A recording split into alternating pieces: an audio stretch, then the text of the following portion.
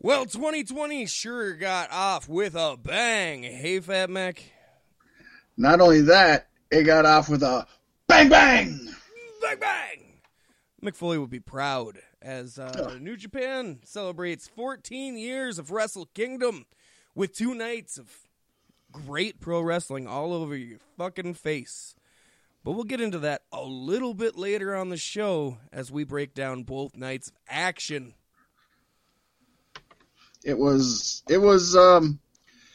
almost hard to describe, but in a good way. You'll see what we're talking about, folks. I'm assuming most people listening to this, if they're into New Japan, have obviously already seen it. It's the WrestleMania of Japanese wrestling. Not only that, it's probably the second biggest pro wrestling event of the year, right behind WrestleMania. So I'm going to tell you now, spoiler alert, we recommend you watch it. Yes, indeed. There is no question as to whether New Japan still has that magic, because they definitely do. Maybe even more. It's a doozy. But to kick off the top of the show, it's time for us to give a little bit of shout-outs to our sponsors. What? Yeah, we do that around here. Coming up first is Qualities T-Shirt Company of Wilmer, Minnesota. Brought to you by my homie, That Dude Saint, bringing you the finest custom tees featuring sublimation, heat transfer vinyl, and decals. He stacks the shirts, so you got merch for any branding needs you may have, and these shirts fit like a charm. Oh, Still rocking my Cloud Style shirt from Galactic Get Down, and I think I'll have it for quite a long time. Oh, I still love my buttered pop culture shirt. Of course, in my favorite color, yellow. He works with you with every kind of design, whatever color scheme you want. He's got you. Yes, indeed. And then, of course, there's Monster Wear Clothing, bringing you all your small runner bulk orders on decals, stickers, t-shirts, hoodies, hats, glassware, jerseys, and many other types and styles of fabrics. Along with custom graphics and logo design services offered, Monster Wear Clothing has got you covered. Everywhere Qualities doesn't, and some places they do. Ooh! Owned and operated by a fine local juggalo family. So you know that quality is fat. Yeah, baby. Yeah. And folks, if you're not all about being covered, and in fact, you want to be uncovered, we here at Beef Sticks Podcast cannot recommend enough Manscaped.com. Yeah. And folks, before we get in and tell you about how great it is and let you know about some of the experiences we have, and I actually got a news story from a friend of mine that I have to share. But I want to tell you all that this could be our final week of Manscaped support. Yes, folks. We love Manscaped. We're going to continue to support them, but for them to help support our show, we need you fans to go out there and visit manscaped.com. Use our promo code BEEFSTICKS to get your 20% off and free shipping, because they're not going to just keep supporting us for nothing. We need to prove that our beef stickers are out there, our beef sticky acts, our macho stickers are out there supporting us by supporting them. We really hope that if you haven't gone out there and used it yet, go out there and use it. If you have already, you know what? If this is the last chance you get to get your 20% off and free shipping, order it now and get it, even if we don't get a return. You're helping yourself. You got nothing to lose. Am I right, Pasty? You are right. And one thing's for certain, whether or not they stick with us, I know I'll be sticking with them. So, I tend to get a news story about this all the time, and the circles that Pasty and I roll around, we're pretty open about what happens in our lives. Yeah. And I heard from a buddy of mine who was got a last-minute call from a lady friend. Not quite his girlfriend, but he's single. He can do what he wants, right? And he'd kind of been letting himself go over the holiday season, and he was shaggy. You know, I'm not going to say he was full bore, Rick and Morty Bushwick adventures. Morty, it's the bind to go. It wasn't that. But nonetheless, he wanted to clean himself up, do something right. and he ran into the bathroom, and he hopped in the shower, and he grabbed the razor, and he went at it, and he cut the shit, according to him, cut the shit out of the top of the shaft of his penis. He thought he might need to get stitches. It was bleeding so much. I think his blood was just pumping so much that it was just squirting out. But it was like the new Joker movie where right after, well, I ain't gonna spoiler alert, but just imagine there's blood everywhere, right? What happened, folks? What happened? He has Manscaped.com. He has the Lawnmower 2.0. He grabbed the wrong razor. He grabbed his face razor. He didn't grab the correct razor. Man, he went we've been running preaching at this for weeks. I know, right? So, folks, not only do we recommend that you get the products, we recommend you use the products. And maybe even label the products, huh? Yeah, or just don't keep your face and your junk razors by each other. I don't. Right. I don't. Yeah. Yeah, but that is why, basically, that Manscaped's redesigned their electric trimmer. Of course, as I mentioned, Lawnmower 2.0. It has proprietary skin-safe technology, so the trimmer won't nick or snag your nuts. You're not going to be bleeding. It's rechargeable. It's waterproof. You can shave anywhere you want, in the shower, whatever you want to do. It is amazing. Not just amazing. It is amazing. Am I right, Pasty? Yeah. No, it's perplexing how well these products make me feel, and it's just fantastic. And make sure you go there. Not only they got the Manscaped 2.0, and we can and we will talk about everything, but the Manscaped Perfect Package 2.0. That's the one to get. If you ask me, you got the Lawnmower 2.0, as we can't say enough good things about. It has the Crop Reviver. That's the ball toner, folks. That's the one that keeps it good. That's the one that it's the anti-moisture. Yes. Keeps everything out of there. We also got the Crop Preserver. That's your ball deodorant. That's the one you want. That's the one that smells so great. Pasty uses it on his face. I do. I bathe in it, basically. But along with all of that, which is a great product that they have sent to us, it also comes with Manscaped Cleanser, which is an air and body spray. That way, Pasty doesn't have to use the ball deodorant on his face. He can use the ball deodorant on the balls. He can use that on his face. And you know what? How about you're not looking for a little Axe-style action. You got a really good – you don't got to just a wham, bam, bang the mam. You've got a special night out with the missus. Manscaped Refined Cologne. It smells so good. The woman's not going to be able to stay off of you, and she's definitely going to go down and check out your firmly, finely, and freshly trimmed crotchal area. But basically, that's still not all. They get you the Crop Mop. The Crop Mop is a specified ball wipe. This thing is a to-go, rip-open bag. Take it in your pocket, put it in your wallet, keep it at work, keep it in the car. You got a hot summer day, if you've been going out to the gym on the treadmill, if work's just driving you crazy and you don't have time to get a full shower in, rip open the bag of your Crop Mop, you take that pre-moistened wipe out, just take care of your area. Take care of your area. If you're not going to take care of nothing else, Pasty, take care of your area. Yes. It's a lifesaver. It is. It is definitely a lifesaver. It's a lifesaver. It's a relationship saver. It is a marriage saver. But not only that, it is a literal testicle saver. And guess what? Promo code BEEFSTICKS, BEEFSTICKS, is a money saver. We'll be saving you 20% off on your order plus free shipping. Free shipping. Free shipping.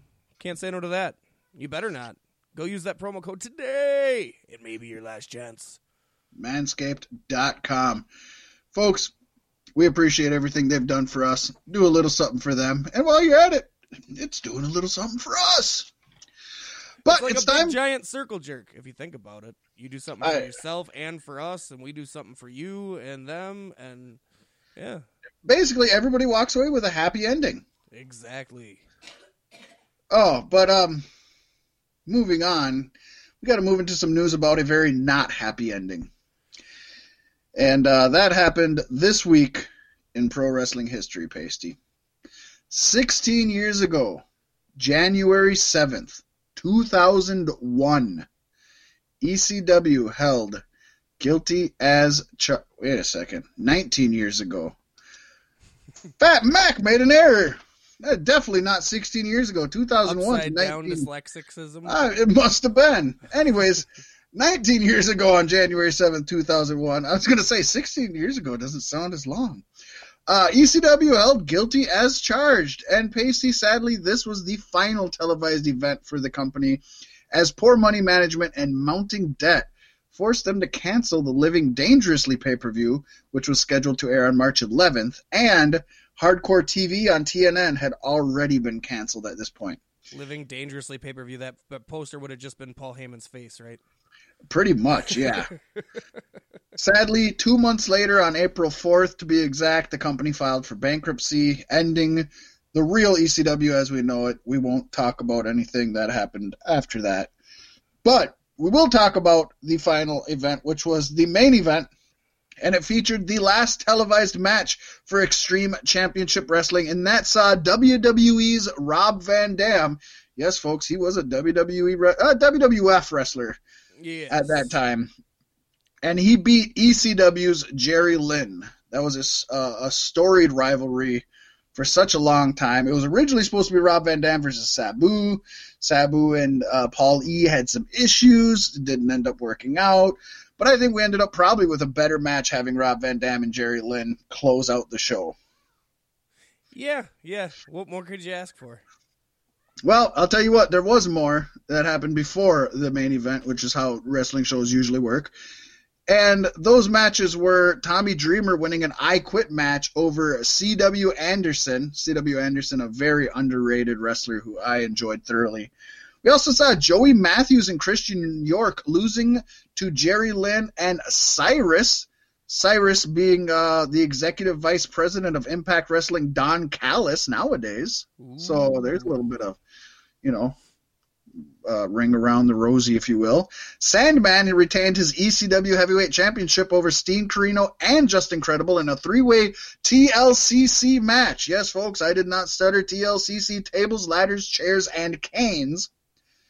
But then Rhino bested Sandman immediately after that match to win his first world title and become the last ever ECW Heavyweight Champion. Yes.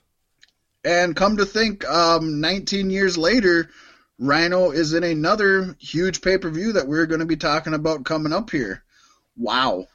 Wow. It's amazing that man has lasted as long as he has. Him and RVD both. Yeah, RVD is also going to be in that same pay-per-view. Believe it or not, we're surprised Dreamer isn't there yet. God, will this be Impact's last pay-per-view? We hope like hell not, because they're hard to kill, and then it dies.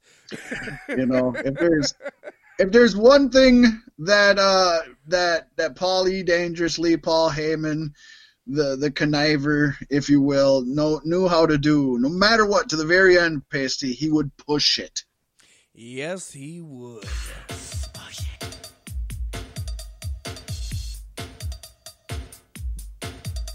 Yes, he would.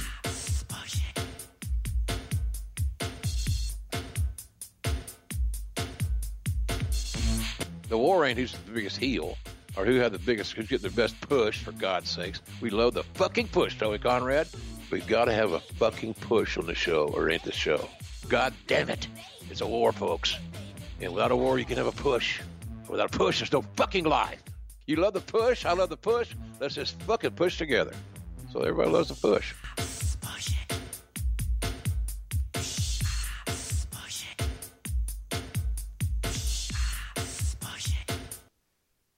Push it. I love JR. I actually tuned into the podcast this week. It might have been last week's episode at the time that I tuned in. But like right away at the beginning of the show, there was one that I was like, we should snag that. I can't remember what it is at the time, but like within the first 3 minutes of the show, it might already be snagged. JR. I know this latest one, the Bret Hart one. There's one right at the beginning that I've already got that was good, but I'd already gotten into the whole push it thing. To be fair, the majority of that was from one episode, and then a little bit from another episode. So that was a big push it. That was not just one long continuous thing. I admit it is a JRR mega mix. I figured to start out the new year, we needed a mega mix to do it. We had added the music and everything. But JR has a thing with pushes. Yes, he does. I mean, he got really, really upset. He just does not, he's not into the push. Not into the push. He's all about the pull. he's a puller. Not a pusher, he's a puller. That's for sure. Pasty, we're going to get into New Japan. We got to keep this thing going. We're moving, and I'm usually the one to keep up with it. But I do have a special beers that I'm drinking tonight. I actually got a sampler pack. I'm going to run off really quickly. I got the Alaskan Brewing Company sampler pack. Yummy. We love Alaska Brewing Company, and they're actually brewed and bottled in Juneau, Alaska. Way to go. Brewed and bottled in Des Moines, Iowa. Yeah. But the first one that I'm going to be partaking in is the Icy Bay IPA. So when I crack the next one, I'll just do a little blurb and let you know. But the Icy Bay IPA. Sounds fantastic. It is, but not near as fantastic as New Japan Pro Wrestling's premier wrestling event, Wrestle Kingdom 14, the first ever 2-night Wrestle Kingdom event. And Pasty, on the show and in private, I was adamant that I did not like the fact that they moved it to 2 nights.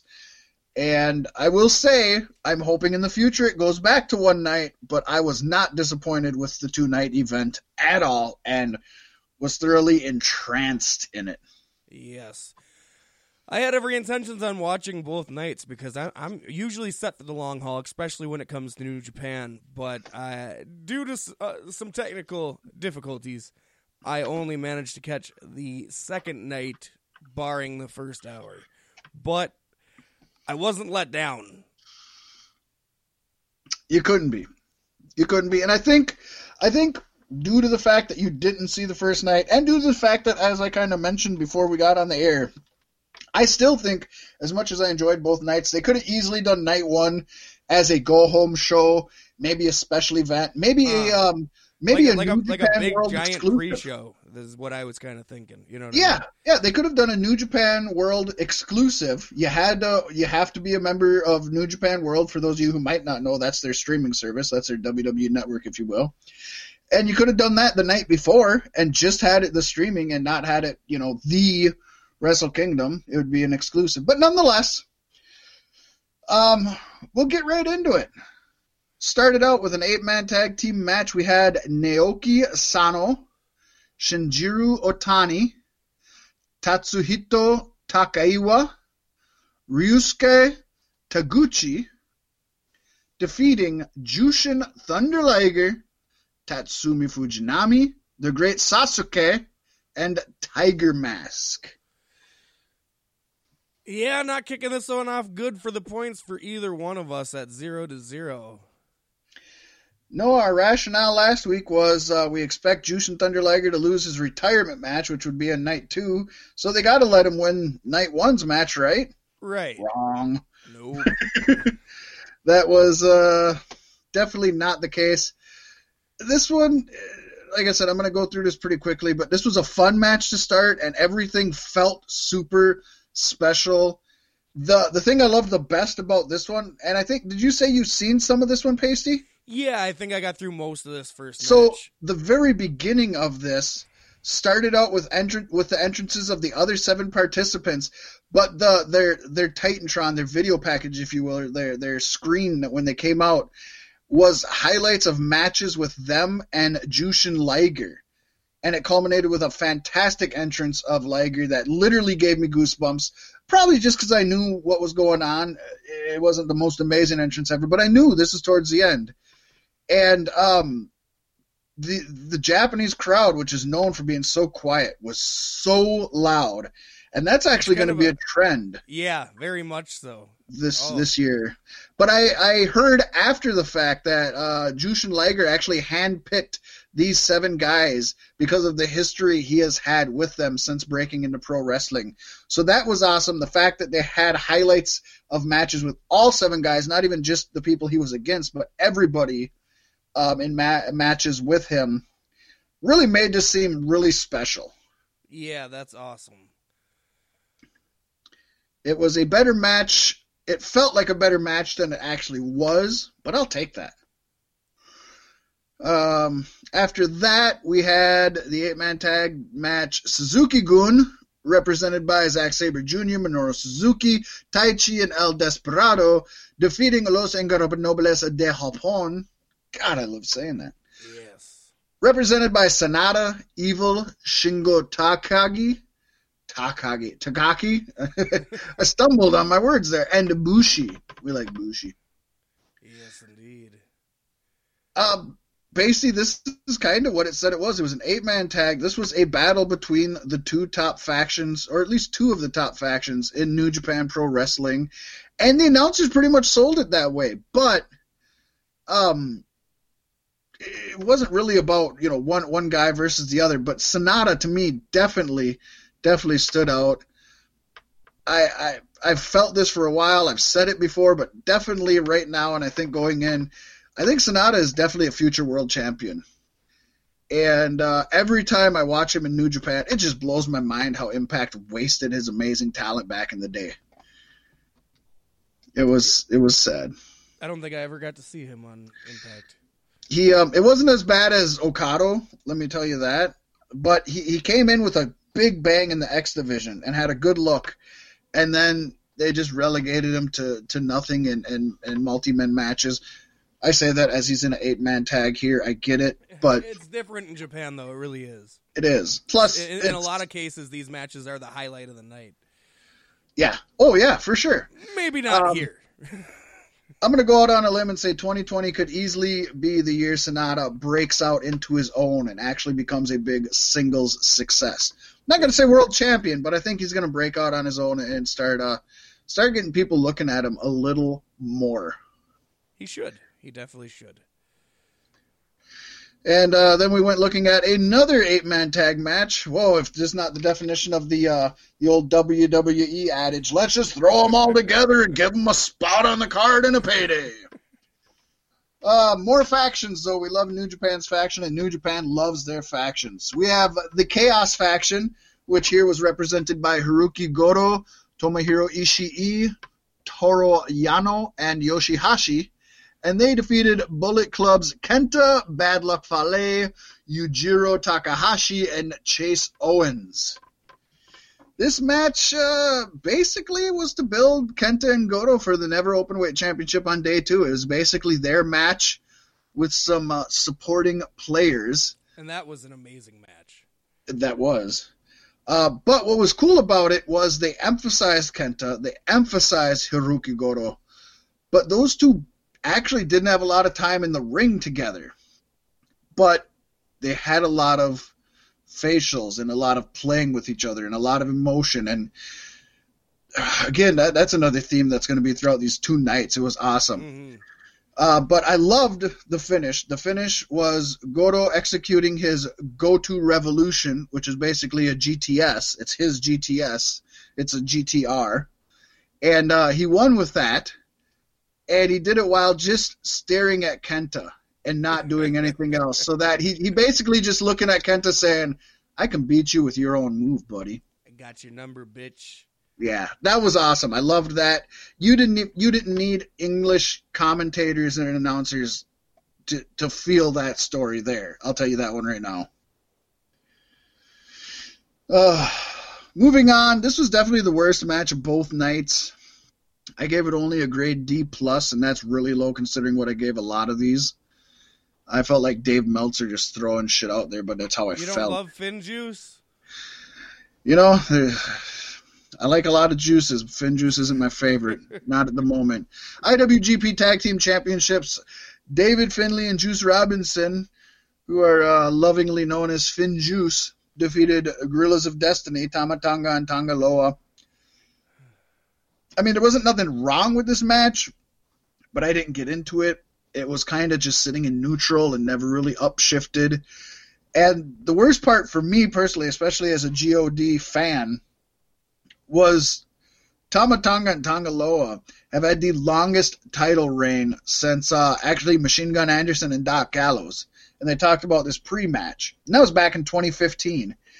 And this was not an amazing match for them to lose the titles to.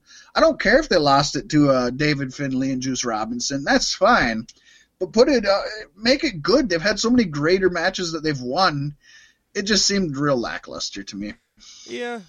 Well, I mean, when the Bucks left New Japan, they did talk about Tonga and Loa being the kind of guys to just kind of rest back on their laurels. And I guess I could see that then if you were going to be losing your championships, that you wouldn't put that much into it coming from that perspective. Yeah, that's true. I'd love to see how much Tama Tonga, Tonga Loa, and Tonga Roa, all three of them, would how they would do over in AEW, you know? Yeah. And throw in Ming, throw in Haku, you know, they're the father. Yeah. Put them in there because they've got so many of these old school guys in there now, the old school NWA guys. Manga's an old school NWA guy from back in the day. God, that would be awesome. That would be. Possibly. Hey, it could happen if Chris Jericho wins his match on night 2. It could happen. And I'll tell you what. He loses his match. Sorry. Going from lackluster to extra mustard, baby. Next up, we had the Texas Deathmatch IWGP United States Championship match. Jon Moxley won back his title from Lance Archer by knockout, Pasty. Oh, hell yeah. Yeah, this is one I definitely need to go back and rewatch for sure, not even knowing anything about it. This is one you need to go back and rewatch. I'm going to spoil it a little bit for you. Obviously, you already know who won. But suffice to say, this is a badass brawl. We got kendo sticks, we had chairs, we had tables. They actually used Lance Archer's spiked hat as a weapon. And Pacey asked me before the air, he said, how did this compare to Moxley Omega? And, you know, it wasn't near as brutal and as hardcore, but the storytelling, you saw the emotion on Moxley's face with every spot he took. The pacing was good, and it seemed like there was a reason for everything they did. They made it feel real. Yeah. And I'll skip the ending, although the ending is really awesome, and I will just add that both men are wearing the proverbial crimson mask by the end. Maybe not the crimson mask, but crimson splatter, for sure. A little dribble. But it looks like Moxley's going to be spending more time in Japan in 2020, Pasty, because New Japan did not waste any time setting up Moxley's new feud. Minoru Suzuki came out right afterwards and attacked the new U.S. champion after the match.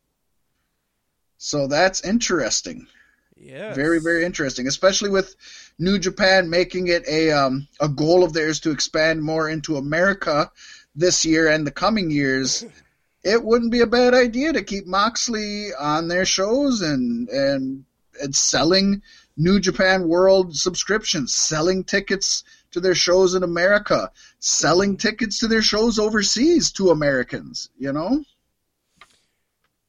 Yeah. It's definitely people like Moxley and Chris Jericho who are drawing more eyes from America to New Japan at the moment. For sure. 100%. And somebody who's drawing eyes from the United Kingdom over to New Japan and everywhere he goes is Will Ospreay. Will Ospreay came in as IWGP Junior Heavyweight Champion, but lost it to Hiromu Takahashi in what Fat Mac said was possibly Match of the Year candidate when he watched it. I gave this an A+. I gave this an A+ when I watched it, thinking, I don't know if anything's going to be better. Hopefully there's a few that are just as good. I was wrong, folks. But this one, Pacey, I thought of you because I know that you're not the biggest Will Ospreay fan. In fact, you say he's kind of bland, and I get it, and I see where it comes from. But I would love you to go and watch this one, not only because it's one of the most amazing matches, and you got to give a lot of credit to Takahashi. I mean, he's a hell of a dancing partner. Yeah. But this is only Takahashi's fourth match back since he had that horrible neck injury that almost ended his career. So you also got to give a lot of credit to Will. And they centered this around that injury there. Will Ospreay told an amazing story, both him and Takahashi. Everything done was perfect. They did an amazing Sasuke special spot, which we're going to talk about in the injury section, but I think he nailed it dead on, and that's a very easy move to botch. You know, and you couldn't have asked him for a better ending. We had Takahashi doing a cradle tombstone pile driver, and Ospreay landed on the back of his neck, and Takahashi won the championship, overcame the adversity of being injured, having that injury, having that neck attacked, and then he beat Ospreay using that same attacking the neck. It was an old school, straightforward story, and Ospreay and Takahashi, they nailed it. They nailed it. Good. It's, storytelling in the ring is where Will Ospreay loses me. He's talented as fuck. I won't take that away from him, but it's just, That's why I want you to see this one, because obviously Takahashi helps a lot. Again, I mean, you need to tell a great story in the ring, but I think you'll appreciate him a little more, Pacey. Not going to say he's going to win you over. Year contender. I'm looking forward to watching it. Not saying he's going to win you over, but I think you'll appreciate him more. We had the IWGP Intercontinental Championship match. Tetsuya Naito, Fat Max Boy, defeated Jay White to win the IWGP Intercontinental Championship match. Of course, that meant he was moving on to night 2 in which would be a historical match, no matter what, whether we knew what happened or not. Yes. At this point, I think it's only fair to say we didn't know last week, but the match at the end of night 2 is for all the gold. I thought we knew that, but maybe we didn't. No, we didn't. It was still up in the air. We weren't sure. Okay, yeah. We knew it was champion versus champion, but we weren't sure how they were doing it. You are correct. It did end up being for all the gold and made it all the more better. This match wasn't near as good as the last match. I will say it took 3 Destinos to take out White, but I felt that Naito could have done way better. 3 finishers. That is true. Could have done a lot better. The last note I have on this match was I said I expected more out of Tetsuya, but hopefully he is saving it for tomorrow, but can't wait for the next match. And boy, I didn't even know what I was coming into. Because after I watched this match, I was like, this is match of the year candidate. Blew Ospreay and Takahashi out of the water. I couldn't. Little did I know, but this one I gave an A++ grade to. Holy shit. I'm feeling like Dave Meltzer. IWGP World Heavyweight Championship match. Kazuchika Okada, Fat Max, #1 all time. Defeated Kota Ibushi, who both Fat Mac and Pacey thought was going to win this one. Yeah. We both were on Ibushi's side. Ibushi let us down. I'm okay with that, especially the match that we got. The match started out deliberately slow, I'd say. A slow, steady pace. But for me, especially knowing Okada and seeing some of the Broadways he's done, some of the 30-minute, 40-minute, 45-minute, 60-minute matches. Hour plus, yeah. I was sucked into it immediately. I was like, okay, this is going to be good. They're going to give us something. Okada focused on Ibushi's neck mostly. Ibushi mostly used power moves on Okada's head. They both know they have to fight the next night, right? Right, I know, right? It's like, come on, guys! And the great thing was, Ibushi, who was a little lighter and a little less serious and everything, he showed no emotion during this match. He played up the heel tendencies. Awesome. He was throwing closed fist punches. He was putting illegal kicks in. He was throwing clothed fish. Clothed fish. That's how excited I am. He put dresses on these fish and just started walloping at them. It was crazy. Closed fists. But yeah, he showed he was here to win, not to impress. But trust me, folks, he's going to impress. After 20 minutes, Pasty, they amped it up, and they gave it everything they had, and they emptied their gas tanks, and they went full bore, and I was like, all right, it's about to be over. No, it was not about to be over. This match ended up going almost 40 minutes, 39 plus. So at 20, I thought it was almost over, and they were still had plenty to go, Pasty. Okada and Ibushi, they did nonstop action. They kicked out of each other's finishes over and over and over, which we know happens all the time. We get that. Okada hit one last Rainmaker and a Tombstone, which we've seen before. He got the victory. He moved on to the next night. But in my opinion, instant classic, one of the best matches I've ever seen. Not going to say the best, but definitely top. It was a roller coaster journey. Okada and Ibushi, they exemplified why Okada is the best in the world and why Ibushi is one of the fastest growing, fastest climbing wrestlers in the world. And I have to say, it definitely shows they don't need Kenny Omega to have these kind of matches. Right? They had him before him. They'll have him after him. Now that you said that, it almost makes you wonder, does Kenny Omega need them? Right? He hasn't had other than maybe the Moxley Lights Out match, unsanctioned match, which had a lot of gimmickry to it, He hasn't had a great match since decide leaving. To work together, that could be good storyline to bleed it in. Like he's sick of losing at AEW and he realizes he needs New Japan. Comes back to some glory. Because he hasn't put on, 4-star matches since leaving the company. Yeah. Not that it's on him, but I'm just saying, that is kind of interesting. And it seems like the Elite is definitely going to be pushing themselves a little bit further this year than they did last year. So. Yeah. This took Wrestle Kingdom. This took this night to a whole other level. It made me feel, okay, this Wrestle Kingdom's on par with Wrestle Kingdoms of the past.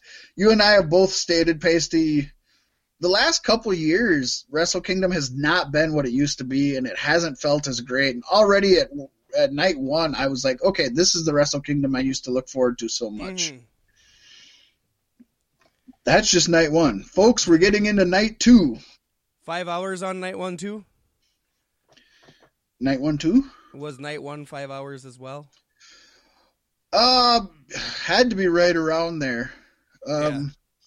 10 hours of wrestling between 2 days. And I'd say maybe of the men from night one hours, but... wrestle again in night two. I hope they don't have to do anything for a long time. I think the 5 hours and 4 hours includes the pre-shows, which I didn't even get into, and I wasn't even going to try to watch. Because when you got 3 8-man tags starting the show, you don't even need a pre-show. No. Night 2 was 5 hours without the pre-show. Was it? Okay. Okay. Probably 4 and a quarter, or 4 3/4. I got you. Yes. All right. You want to get us started on night 2? Yeah, I can break this down for you. Just keep in mind, I missed the first 3 matches, which means I only saw singles competition, which is sad because I love multi-man matches in New Japan, but at the same time, made it all the more better. I don't know. Yeah, and we'll zip through these 3. Again, we're falling behind, but I already told you we were going to. And we'll get into the meat and potatoes, baby. Yeah. Wow. So we started it off with an 8-man tag team match, seeing Naoki Sano, Senjiro Otani, Tatsuhito Takiwawa, Ryosuke Taguchi, defeating Jushin Thunder Liger, Tatsumi Fujinami, the Great Sasuke, and Tiger Mask. Yes. This was awesome. Just because it is, I believe it's Jushin Thunder Liger's retirement match. I don't think he's going to Terry Funk it. I don't think he's going to Mick Foley it. I don't think he's going to Ric Flair it. He's not going to HBK it. I think this is it. HBK held out for so long, too. He did. We thought he was going to be the one. And then that damn Saudi money got a hold of him. And now Edge will be back at Royal Rumble. Yep. But Edge at WrestleMania, To be fair, Edge didn't want to retire. Yeah. But nonetheless, yeah. But think of how much, and I'm thinking just out of this, but I should have thought of it before. Probably a lot of listeners don't really know how important Jushin Thunder Liger was. I know they know him as a name and know who he is, I would hope, but Yeah. for what he meant to the business as a whole, and then especially for the cruiserweights, for before Bret Hart and Shawn Michaels. And Bret Hart and Shawn Michaels aren't even what we consider cruiserweights now. Now you got Right. people like AJ Styles and Seth Rollins who are main eventing, and we don't consider them cruiserweights. Right. None of that started before Jushin Thunder Liger, and you could argue possibly wouldn't have happened. I think it would have, but probably not as quickly, not as smoothly, and we would have missed out on a lot of amazing talent. Yes. Yes. Looking at this, I can't believe we both said he was going to win the first night and lose the second night, but neither of us have a point here because we didn't pick him to... Oh, no, he did win. I'm sorry. I'm looking at this. No, he lost. Oh, okay. Then yeah. We lost because he lost. We picked against him. He lost. Yeah. You got it? Yeah, I got it. I'm sorry here, folks. It's been a long Coming day. to the next one. Pacey said before we even started, he's like, I hope I can even speak straight. Right, So right. he already let me know. It was like a 4-letter word I tripped up on. I was like, it's going to be a rough one. Basically, all I want to say here is that this match was focused on Liger, and it should have been. Mm. And it also had a lot of focus on Takahashi, who had won the junior title from Ospreay in what I called an A-plus match of night one, and I think it should have. And it ended with Takahashi executing a time bomb, got the pinfall on Jushin Thunder Liger. It was definitely, in my opinion, a passing of the torch from There's Liger no to Takahashi in this match, though. Yeah. No. Yeah. Hiromu Takahashi? Where are you? Night 2. Oh, Night wait, 2? Why am I up on night 1? I must have... That's what you were so confused about. Pacey. I'm like, none of this is right. You're saying wrong, bad things. You're thinking you're going to pull the wool over my eyes because I missed this match. Pacey's like, Bang, what the bang! fuck are you talking about, Mac? Bang, bang! So,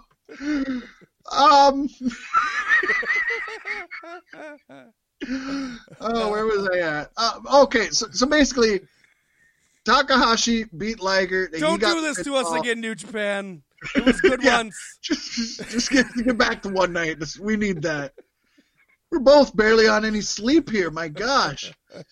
I honestly think that was the right thing to do. We said that Liger was going to lose. I love that they let Takahashi pin him, the passing of the torch. Takahashi is in a position now to be what Liger was for over 30 years, but not at least as much as someone currently can. He can't have the impact that Liger did because of how much has already changed, but he can definitely be that kind of a wrestler. He can be that one putting on those huge matches. He can be that one elevating both the smaller and larger guys, having amazing matches with the smaller and larger guys, and just having that art form. Pacey, a phenomenally fantastic career. A big thank you from Beef Sticks to Jushin Thunder Liger for everything he's giving to professional wrestling and to us personally, I think. If that's not bad enough, I'm just now realizing that when I read the match from night 1 as well. I've been up on night 1 the whole time. There you go, buddy. You didn't even call me out on that part. I did. You said he didn't win, and I said he but you didn't didn't win. call me out when I said Naoki Sano, Shinjiro Otani, Tashuhito Takiyawa. Okay, well, I was laughing because I thought you were just randomly going through the names because you didn't want to. I thought you were doing a bit, honestly. No. Turns out to find out the bit was I doing scrolled you. down and right back up, and I was locked into that universe. Bang, bang. I love it. Okay. Okay, so accurately calling the second match now, we had the IWGP Junior Heavyweight Tag Team Championships. Roppongi 3K Shonyo defeating Bullet Club, represented by Taiji Ishimori and El Phantasmo. And folks, I just cracked open an Alaskan Brewing Company Amber Alt Style Ale. Yum, yum. Yum, yum, and the tum-tum. Congratulations to Roppongi 3K on this one. We love Roppongi 3K. Yes. They were joined by I just spaced out his name. The singer of Roppongi. Rocky Romero. Yeah, thank you. He was joined by Rocky Romero. I always love seeing him out there. He's amazing. He does such a great job behind the scenes. He's part of the creative team, but I miss him in the ring. Yeah, fast-paced match. This was definitely not a WWE-style tag team match. This just oozed New Japan to me. Basically, see it or don't. I'm not going to tell you have to, but I enjoyed it. Oh, you should. It's Roppongi. It's Bullet Club. It's going to be a good time. Yes. Then we had the Rev Pro British Heavyweight Championship. Zack Sabre Jr. retaining his title as he defeats Sonata, and this is where I tuned in. And if you're a big fan of technical wrestling, this is a must-see match. Yes. I think Sabre did a great job, but God, Sonata, God, he's really proven how great he is. He was able to bend to Zack Sabre's style, which we know is hit or miss for a lot of wrestlers. Zack Sabre can go out and have an amazing match if somebody can work with his style, or he can go out and have a meh to even maybe bad match if the other person can't work his style. Yes, his style. And Sonata took his style. Did great job. I personally was surprised that Sabre won, especially considering night one they pushed hard that Sonata has never been able to win a singles title. So going into this night, I thought for sure he was picking it up, but I guess that can continue the story of Sonata always coming up short, and maybe that again pushes what I said about last night. Maybe when Omega comes to New Japan, they can team up together. Right? Or have a great series of matches together where at least one of them has to win. Nobody wins any of the matches. just count out after count out after count out. Time limit draw here, count out there, double DQ here.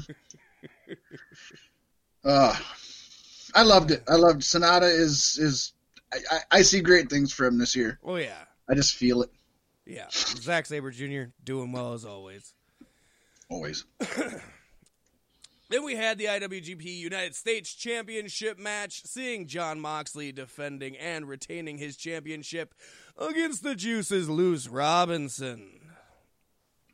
And this Moxley was on top in this match, like almost the whole time. It was nice to see him in a non-hardcore environment because we've been getting quite a bit of that lately, and I really loved his interactions with the ref when the ref's trying to tell him he can't use the chair. And he's like, "What are you going to do about it?" Right. And yeah, it wasn't a hardcore match, but such a black and white contrast. This last match that we had with ZSJ and Sonata was such a technical masterpiece. And this was a hard-hitting brawl. It wasn't a hardcore match, but it definitely wasn't a catch-as-catch-can, right? Top rope flip-floppers. Yeah. This was a brawl. It was still two dudes beating the shit out of each other. Exactly. Mm-hmm. And this is where I had put in my notes here that New Japan is almost more than AEW made for Moxley, and he gets to go back to his CZW hardcore roots. And I even wrote in my notes, I can't help but wonder what current-day Jon Moxley would have been able to do in early 90s frontier martial arts wrestling. I think it would have been badass. Hell yeah. And this match was definitely badass. It was. I'm not a big Juice lover. Not a Juice lover. But the shots Moxley and Robinson were throwing, that's the definition of strong style, Pacey. Hard, stiff, no holding back, not giving an hurt inch. Each other. It was awesome. It was fun. And Moxley, I think they made the right choice with Moxley winning. Yeah. I was surprised to see so many people after the fact expected Juice to win. I know, Pacey, you had bet on Juice. Yes, we didn't even say night one, speaking of bet on Juice. We tied all of night one, right, Pacey? Yes, we did. Didn't even mention that. And we didn't have a tiebreaker because we were like, it's not going to be like that. No way. All right. Yeah. Yeah, that was a fantastic time with Jon Moxley and Juice Robinson. And Juice grows on me a little bit more every time I see him. I hate that he cut his hair, though. He's still way better. He's a million times ahead of where he was when he was CJ Parker in NXT. Yeah. Yep. And next match has somebody who's actually a million times farther than where he was in NXT also, Pasty. Yes, indeed. The Never Openweight Championship match, seeing Hiroki Goto defeating Kenta and taking his gold. Man, this was a match. See, I guess I disagree with you. To me, this was the worst match of the night. I mean, it wasn't the best match, but it was a lot of fun. I loved when Hiroki Goto punched Kenta so hard he knocked him back to 205 Live. That was a beautiful, beautiful spot. Just That's rocked fantastic. him. Yeah. I felt it was lackluster. I expected more from Kenta, I guess, personally. Yeah. But it wasn't bad. For me, it was lacking something. But this Kenta still, this is better than any match Kenta had in NXT. A million times over. And 205 Live, for that matter.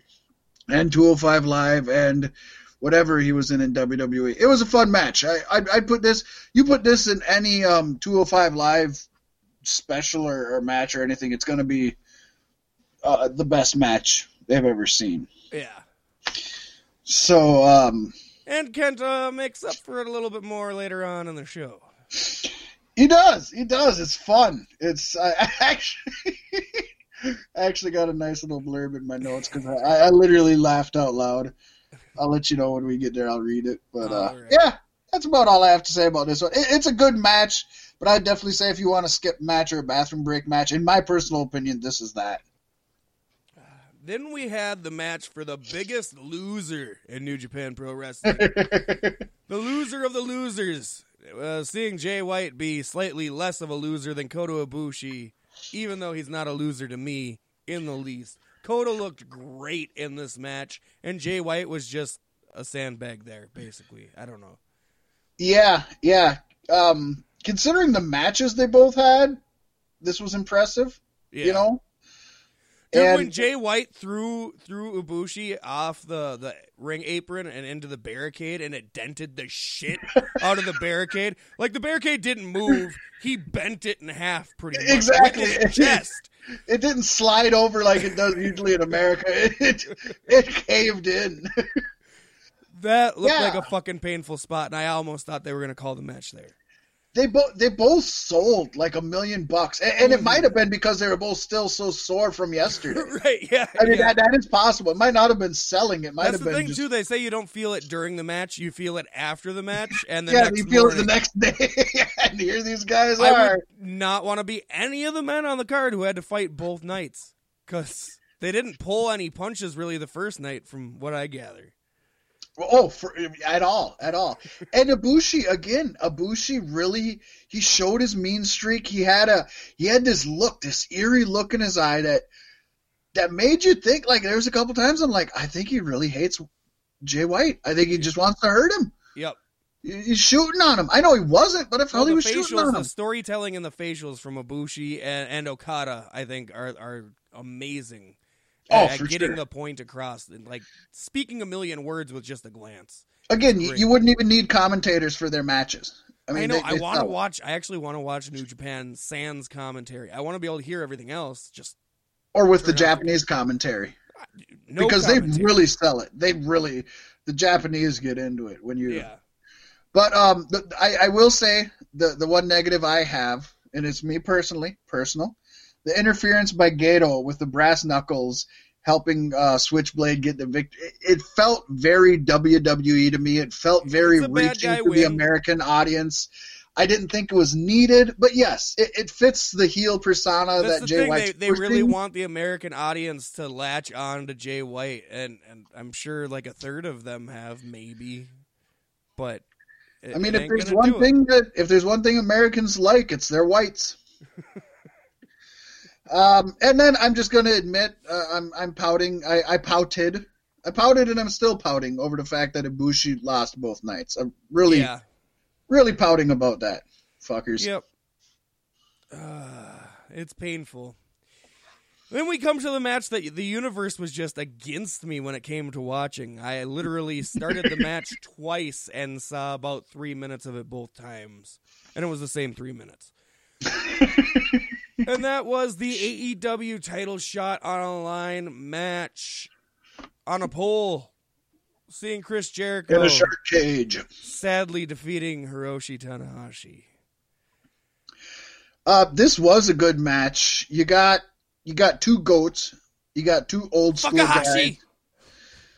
You got you've got I wonder how. I know Jericho's like 43, 44. Tanahashi's got to be around that age, maybe 41. Yeah. He's maybe AJ Styles' age. So I mean, these guys are in the twilight of their career. You could almost say it in the back end of the career, but I guess Chris Jericho's proven that's not the case. I think it is for Tanahashi, not for Jericho. This was old school wrestling. This was two goats going at it. Yeah. This was Race and Bockwinkel. This was Briscoe and Funk. This was all of those that you think of. And Jericho and Tanahashi, they were not only doing each other's moves, they were doing each other's mannerisms. They were playing the other person. They showed great facial expressions. It make you believe that what they were doing, it made every move matter the way they did it. Again, the storytelling. These two nights had so much. I sound like a broken record. I don't know a better word to say or how to explain it, but they had me in the palm of their hands. They had the crowd in the palm of their hands, start to finish. The crowd was with them. The crowd was loud. It crescendoed with Jericho making Tanahashi tap out to the Lion Tamer. We love that. Jericho and Tanahashi are just two of the all-time greats in pro wrestling. Not Japanese, not American, not anything, just in general. And this showed it. This is definitely not the best match of this night, not even the best match of both nights. But I strongly recommend you go out of your way to watch this one, to just see two of the greatest of all time show you what wrestling should be. And brilliant work by Chris Jericho baiting all the AEW fans that might not have watched Wrestle Kingdom into watching Wrestle Kingdom. For sure. Because everybody thought it was a guarantee at this point in time. You know?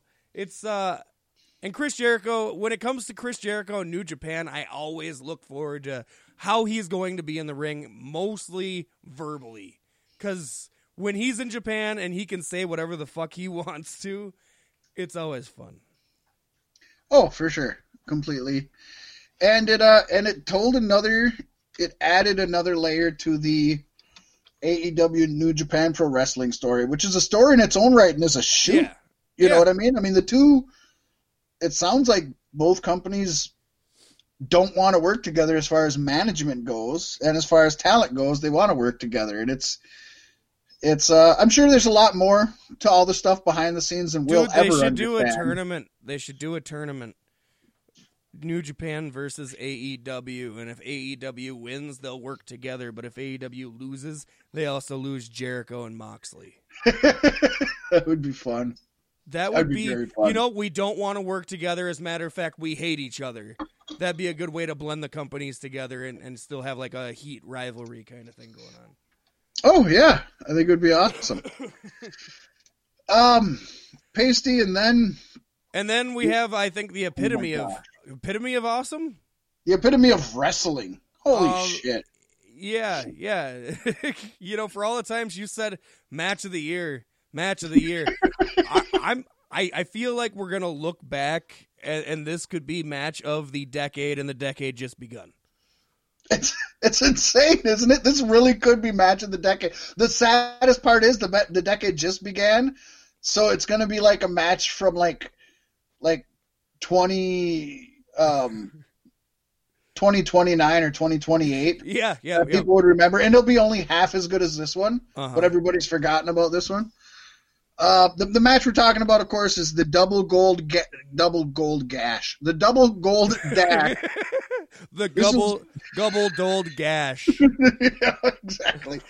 We've seen the IWGP Intercontinental Champion Tetsuya Naito defeat IWGP World Heavyweight Champion Kazuchika Okada to become the first ever dual champion in New Japan Pro Wrestling history. Yes, Naito has both the Intercontinental and Heavyweight Championship belt. Pasty, before we get into talking about it, again, I felt like Dave Meltzer over here just chucking stars at things. I literally gave this match, I gave an A++++. Because I'd already given an A+ and an A++. I was like, where the fuck do I go from? They keep trumping themselves. Where do I go from here? Usually in video games, it goes to S rank. Okay, we're S-ing this shit. Yep, this is our first S rank match. It's getting S in the A. You're gonna S in the A. Holy shit. Everything about this match was on point. From the commentators talking about how long they fought the night before and how they doubted this match would go even 20 minutes due to the punishment the men have taken. I looked at the time and I'm like, wow, there's still a whole nother hour to watch after this. You're lying to me. Yeah. And I was not let down. From the moment this match started to the moment it finished, it was a wild fucking roller coaster ride. And the crowd, this is where I noticed the New Japan crowd was probably more on point than they have ever been. Yeah.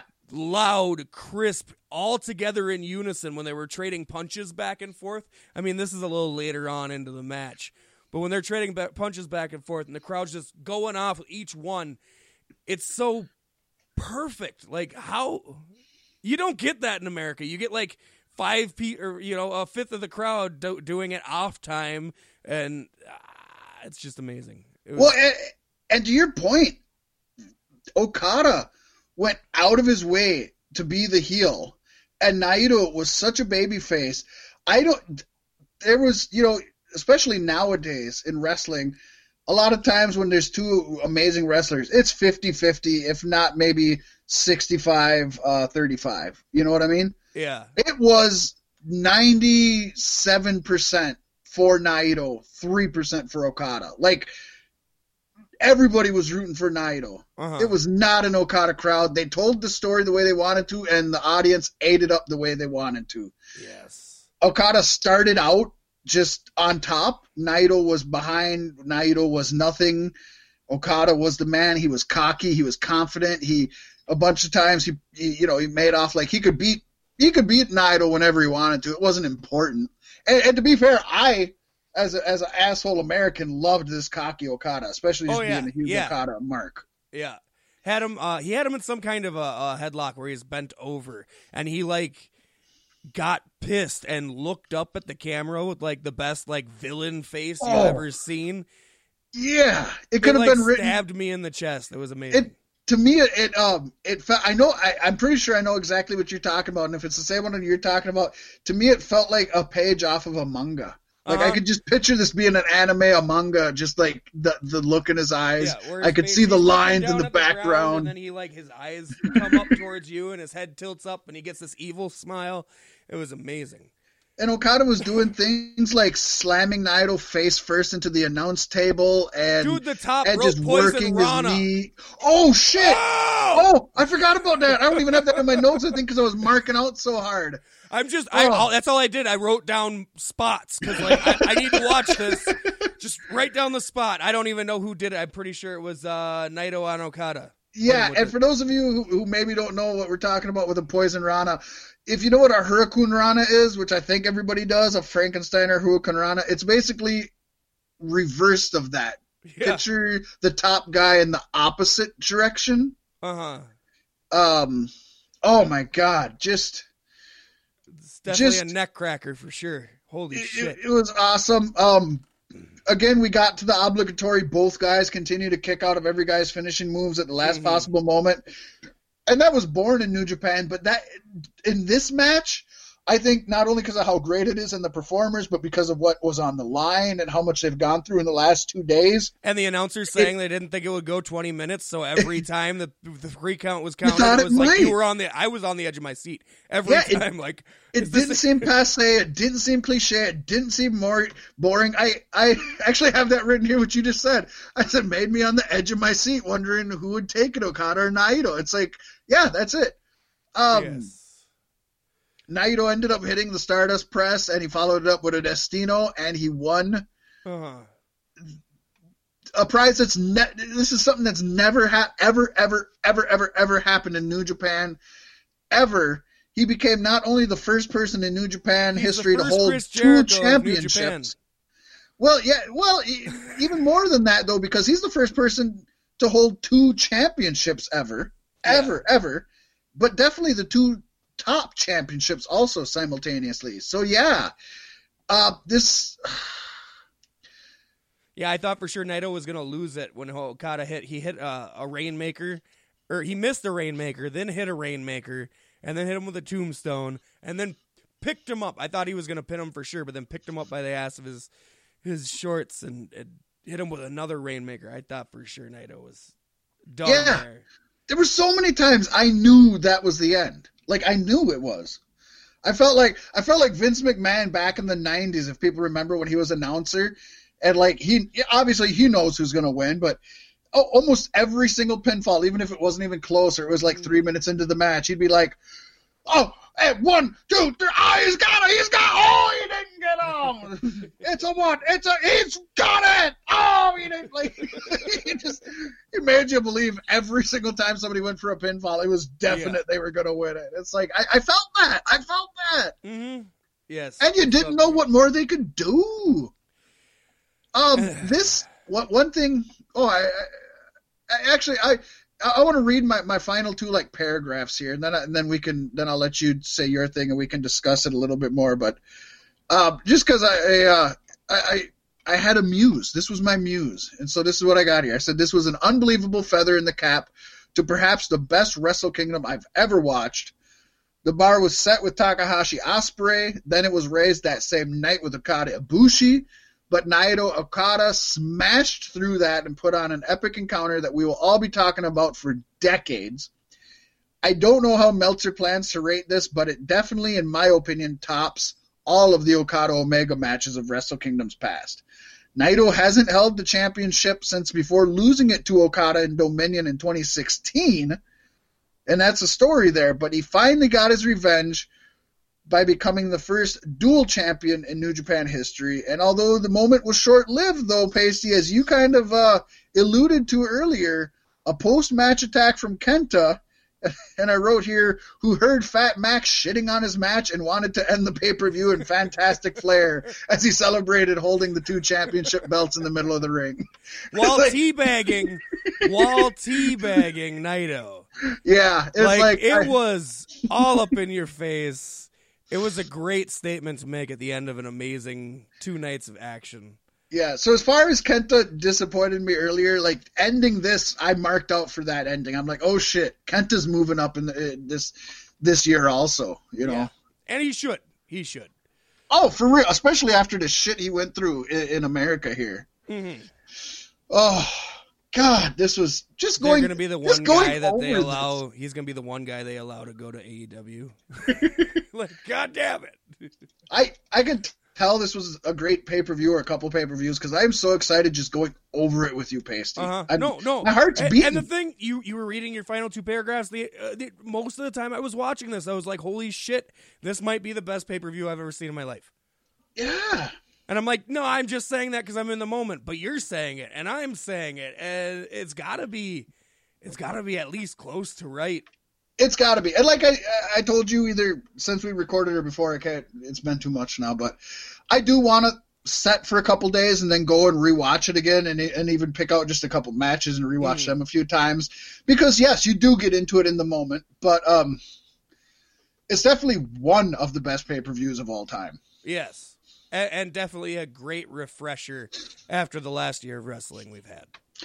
Oh, we could have used this. If this is a sign of things to come, we're definitely starting off better. And my last note on Wrestle Kingdom, Night 2 alone, because I didn't watch Night 1, but it was enough to make me say Wrestle Kingdom will be the measuring stick to which all 2020 events will be held up to. Good luck. Nobody's touching New Japan. Nobody. AEW has their work cut out for them. AEW has had some great pay-per-views, some lackluster, but some great. NXT always has some great takeovers. This is the year to see what happens. Might be number one money-making wrestling company in the world, but they are. No, might be. They are. Yeah. This pay-per-view definitely, at least for me, and I'm sure millions of other wrestling fans, pushed them over WWE. Oh, for sure. They're like and I might be getting my analogy screwed up, but they're like Van Gogh. I think Van Gogh was the painter who died broke and poor, and nobody bought his paintings and shit. No, it wasn't Van Gogh. I think he was huge, wasn't he? No, Da Vinci was. Yeah, I think Van Gogh. Van Gogh. He died poor, and nobody cared about him. And now all these years later, we know he's a genius. That's what New Japan is. They're Van Gogh. Right.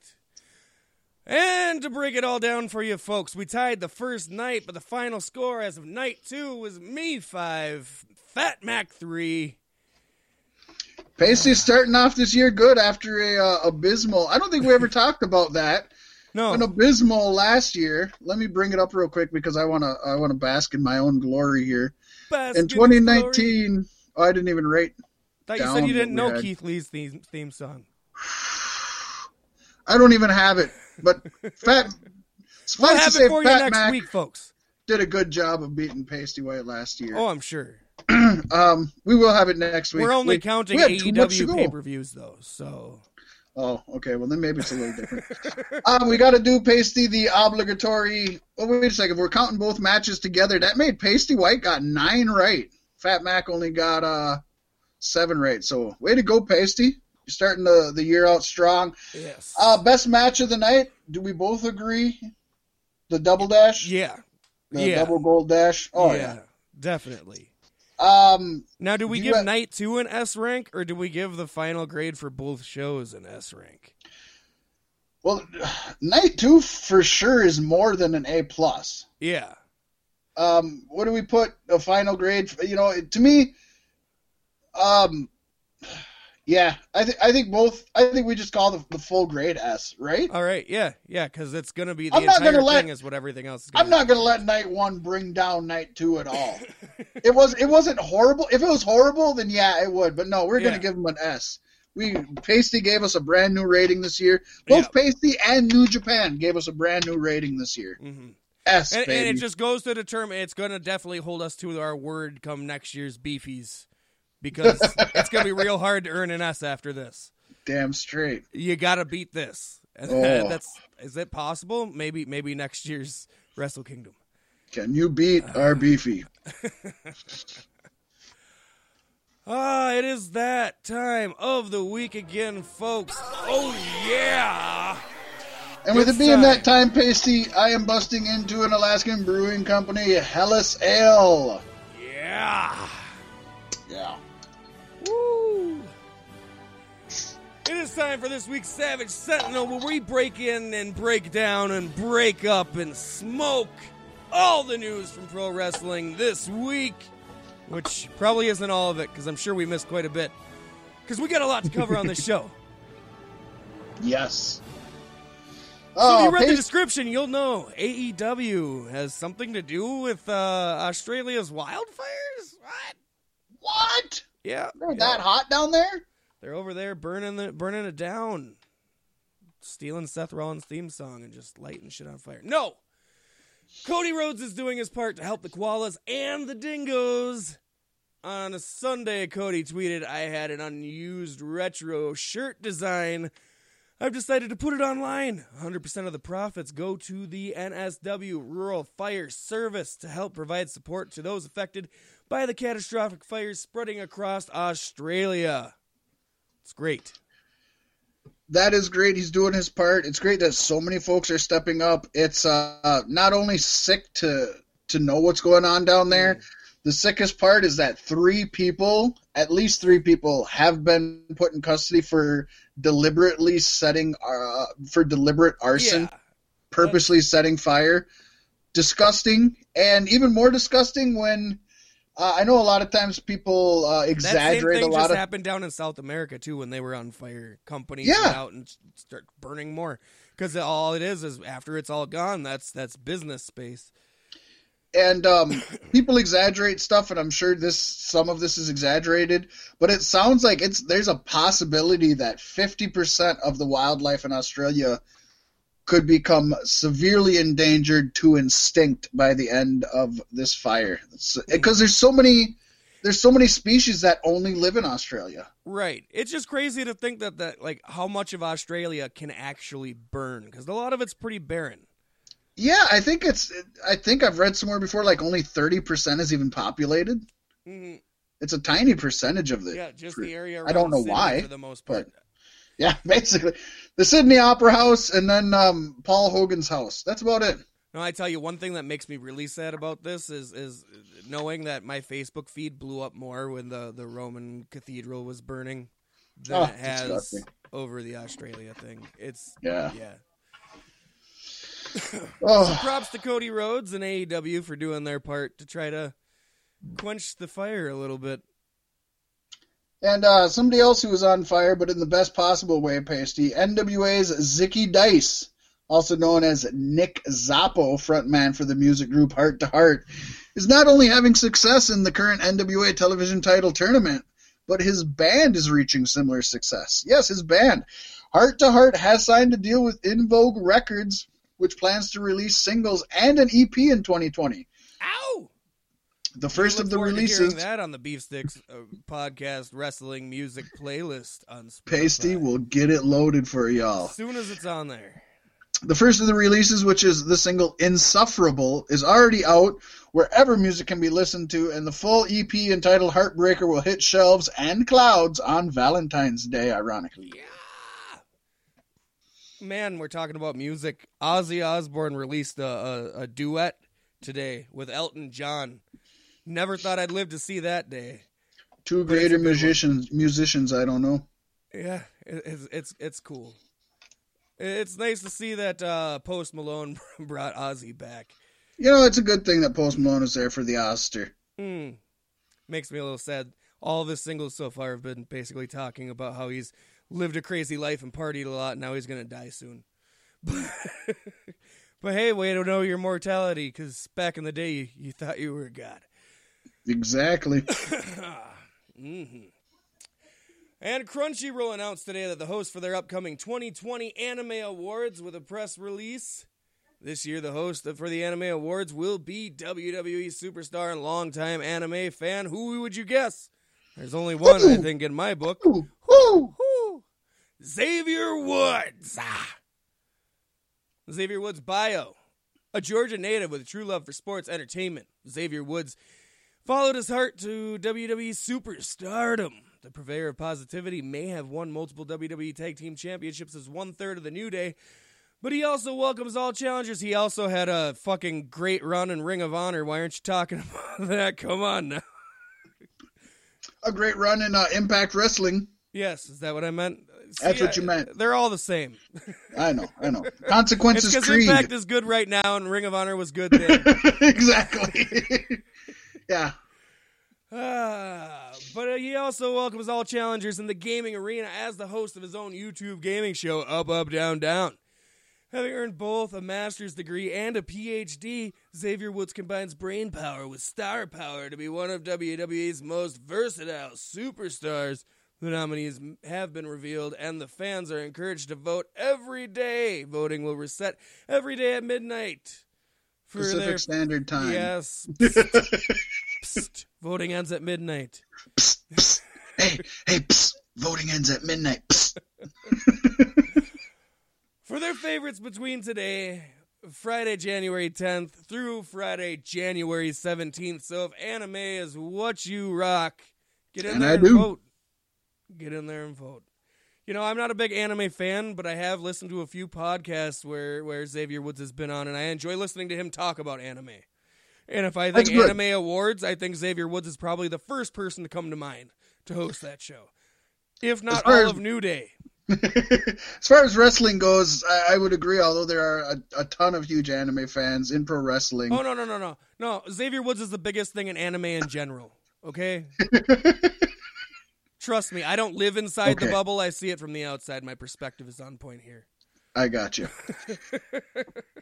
And I wasn't sure how we were going to bust out this Savage Sentinel, and I really wanted to do the anime one, and then I realized, the next one I really wanted to do also, so I'm going to do one of them I love. So I get the story that is in the I Can't Believe This Is a Real Thing news segment.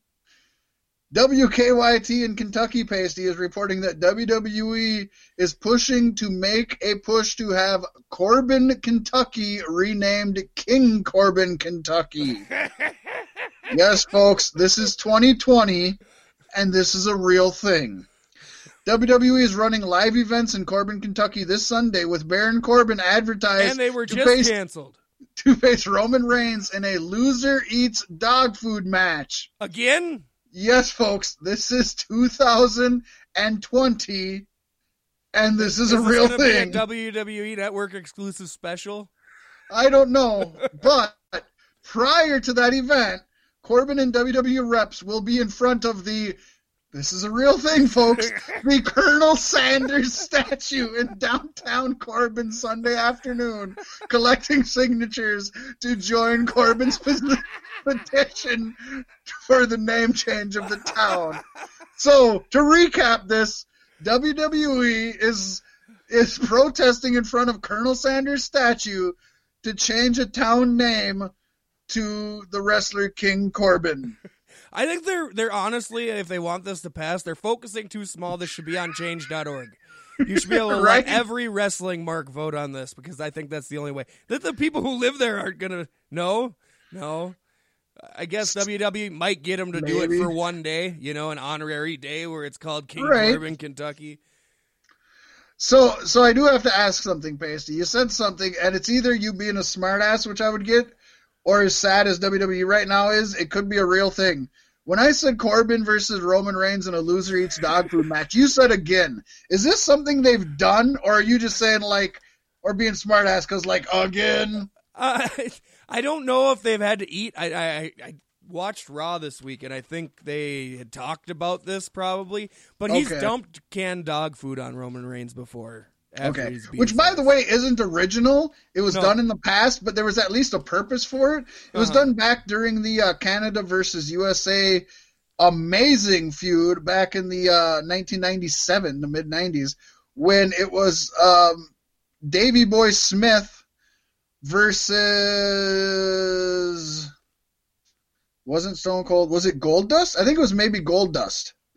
And no, it was Ken Shamrock, and the loser had to eat dog food, and Davey Boy Smith, the British Bulldog, lost, and Ken Shamrock dumped dog food on him. But there was a reason. It was the British Bulldog, Davey Boy Smith. Yeah. I don't get this. Well, Roman Reigns is the big dog. He has to I guess. Just like Corbin remixed Roman Reigns' entrance theme to have a chihuahua barking at every guitar hit. Just like WWE tried to change the town in Kentucky by hijacking Colonel Sanders. This is a real thing, folks. It is. And real pathetic. I love it. Wrestling. Pro wrestling, folks. We go from fucking New Japan Wrestle Kingdom to that shit. Come on. Talk about the black and whites, the two sides of every coin when it comes to pro wrestling. I guess you got to have something for everybody, and that covers the gambit right there. And then also on Raw this week, Rowan started letting jobbers look into his cage. It's about time. Yep, he let Mojo Rawley look into it, and he freaked out and ran away screaming. And then he fought a jobber, and during the fight with the jobber, he's like, "You want to look? Go ahead, look." And then Jobber looked in underneath the thing and looked in the cage, screamed and pulled his face away, and his face was all covered with blood. So this is going to be great. I didn't know Rowan had a cage. Yeah, he's had this cage he's been carrying around. It's covered. Is it like a canary cage, or is it like a guinea pig cage, or is it like an animal cage with a handle on the top, kind of like Bray's Lantern, except less? It's like a canary cage. Yeah, a little bit bigger, and it's kind of boxy, not like the round one. Okay, so like a gerbil cage. Yeah. Okay. Yep. but he's been carrying it around. He wouldn't let anybody get close to it. He'd just destroy. What if it's a gerbil? Why is it spitting blood at people? You should get that thing checked out. What if it's Lemmingwinks? Lemmingwinks has seen some shit, my friend. It's just a living period vagina. Vince would go for that. I know. They did the hand, so I mean, why wouldn't you? Right? And then they lift the cupboard, and it's just a vagina, and it spews blood. It squirts so much blood that it makes all the lights red. And then the Fiend can have his match finally. Yep. What else do we got? Yeah, that's a good one to leave that topic on, and so we will be coming and going elsewhere. Yes, we will.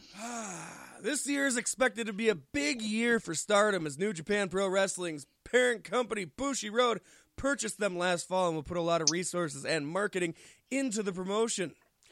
David P. Meltzer noted that Stardom is looking to try and run bigger shows this year, but they recognize how important it is for them to try and sign real stars like Io Shirai and Kairi Sane. I like those names. They need to get out of WWE. Both of whom are said to be not necessarily happy with how they're being used in NXT or WWE in general. They both already star in Japan, and they both are already stars in Japan. You're doing good. I know. But their runs with WWE has added even more exposure to that. Bushiroad reportedly intends to offer a lot of money to Sane and Shirai to stop them from re-signing with WWE. Meltzer noted that Shirai's pay on NXT is nothing special, and she was making more money in Japan and working less dates. Also of note, Shirai and New Japan Pro Wrestling star Evil are engaged to be married, and Evil lives in Japan. So they may sway Io's opinion even more back east, unless WWE gets Evil and then cucks him. Well, WWE is evil, so they don't need to get evil. They are. We already got that, pal. I think it out with all lowercase letters. I think they got Evil back. What was that? Back about 10 years ago when he had that battle against God in the tag team match. Yeah, we remember that one. Yeah. Again, this is a real thing, folks. We're not making that up. Shane McMahon and Vince McMahon versus Shawn Michaels and God. Yeah, that was a real match. And WWE fanboys want to complain about matches with invisible men or mops. Yeah, exactly. or flippy penises. Hey, Petrov Fucka sent me a video last week where Colt Cabana kissed Joey Ryan's penis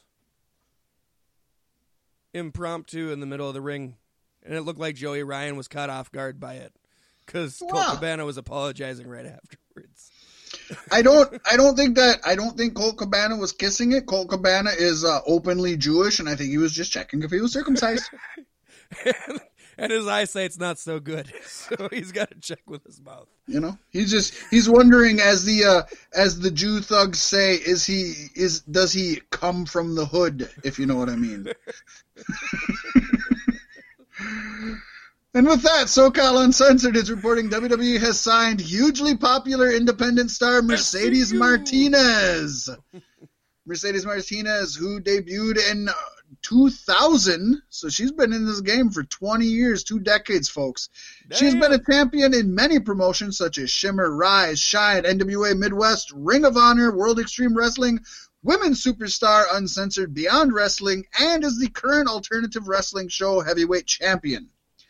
She competed in both Mae Young Classics and has wrestled in NXT on several occasions, as well as being part of AEW's Casino Battle Royal at All Out.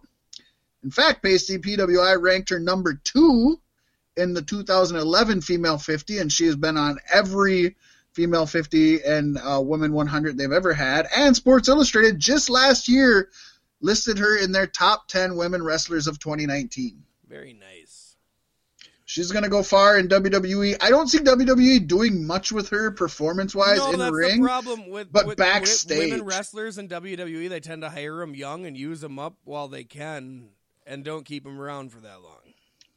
It's interesting to me that WWE has been hiring more seasoned women lately. I can see her being a lot like I just based off her name.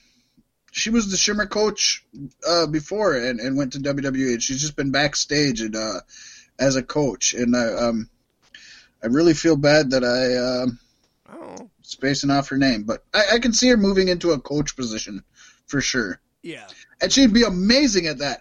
I mean, she's got years left, maybe 4 or 5 years. I'm not talking about 20 years, but she's got years left in her career. But she'd do so well in a backstage coach position. Sarah Del Rey is who I'm talking about. There you go. Another popular standout, Alex Shelley, will be making his NXT debut next week, where he'll team up with Kushida to take on the grizzled young veterans in the first round. What a way to get back at the Young Bucks, huh? In the first round of the Dusty Rhodes Tag Team Classic, Shelley was wrestling for Ring of Honor in 2019, but now will be making his way to NXT for 2020. Woo! Two amazing tag team wrestlers. It's great that these two are in this tournament because we all know Alex Shelley from. It's great that they're in WWE. No, it's not at all. Especially considering Alex Shelley's age. But Alex Shelley being a former Motor City Machine Gun and the Time Splitters. Mm-hmm. Alex Shelley and Kushida. This is. Nice. Yeah, that makes even more sense to me. We got the Time Splitters here. Amazing tag team. Again, would have rather seen them go to AEW than WWE, but they haven't done well with Kushida yet. He was there. He had He had a really good submission match with Drew Gulak, and then left for a while after losing a match or two, I think.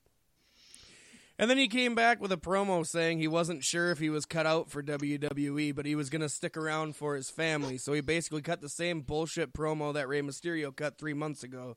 Yeah. And then I haven't seen much of him since.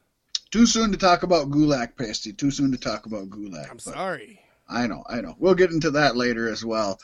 But, I honestly, sadly, haven't seen Kushida at all in WWE. So, we just talked about Kenta. Enough said. I got not much to say about this. Right. Yeah. They basically let Kenta go back to Japan, and they're like, we need a new Kenta now. Let's bring in Kushida. Yeah, and they're gonna treat him the same way. Oh, yeah. It's gonna make a big difference. Yeah. But that brings us to another standout, Pasty.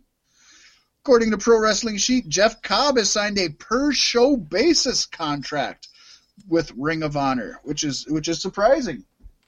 We're not hearing a lot of those currently, but that was following his initial deal that expired in January 1st. Jeff Cobb is reportedly currently happy with Ring of Honor's current product, but he is no longer locked into an exclusive contract with them, allowing him to sign anywhere he pleases or to wrestle with other companies as well as staying with Ring of Honor. Cobb, a former Lucha Underground, Pro Wrestling Guerrilla, New Japan Pro Wrestling Never Openweight, and Ring of Honor TV champion, signed with them a couple of years ago back in 2018 and has really been pushed this last year. If you remember back in Lucha Underground, folks who may have watched that, he was the Monster Matanza and made a big impact there. Yeah, I'm interested to see where this goes because he says he's happy with the company, but I think if you were happy with the company, you wouldn't be on a per match basis.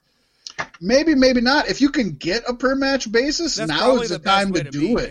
Yeah. Because there's so many companies that. I mean, if you're an independent contractor, you might as well be an independent contractor.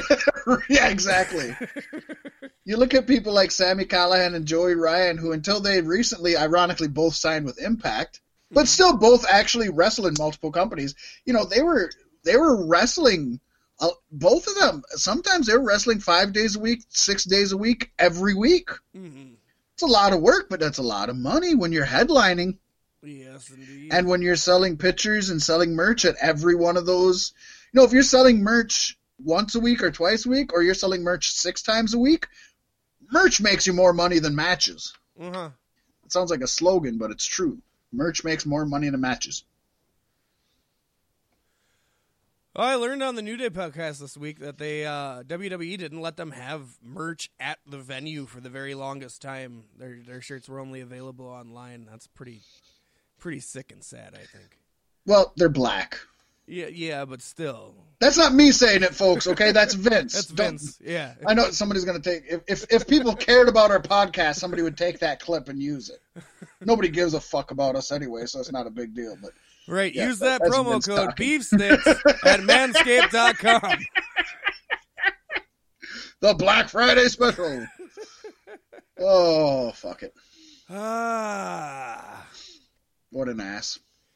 What an ass.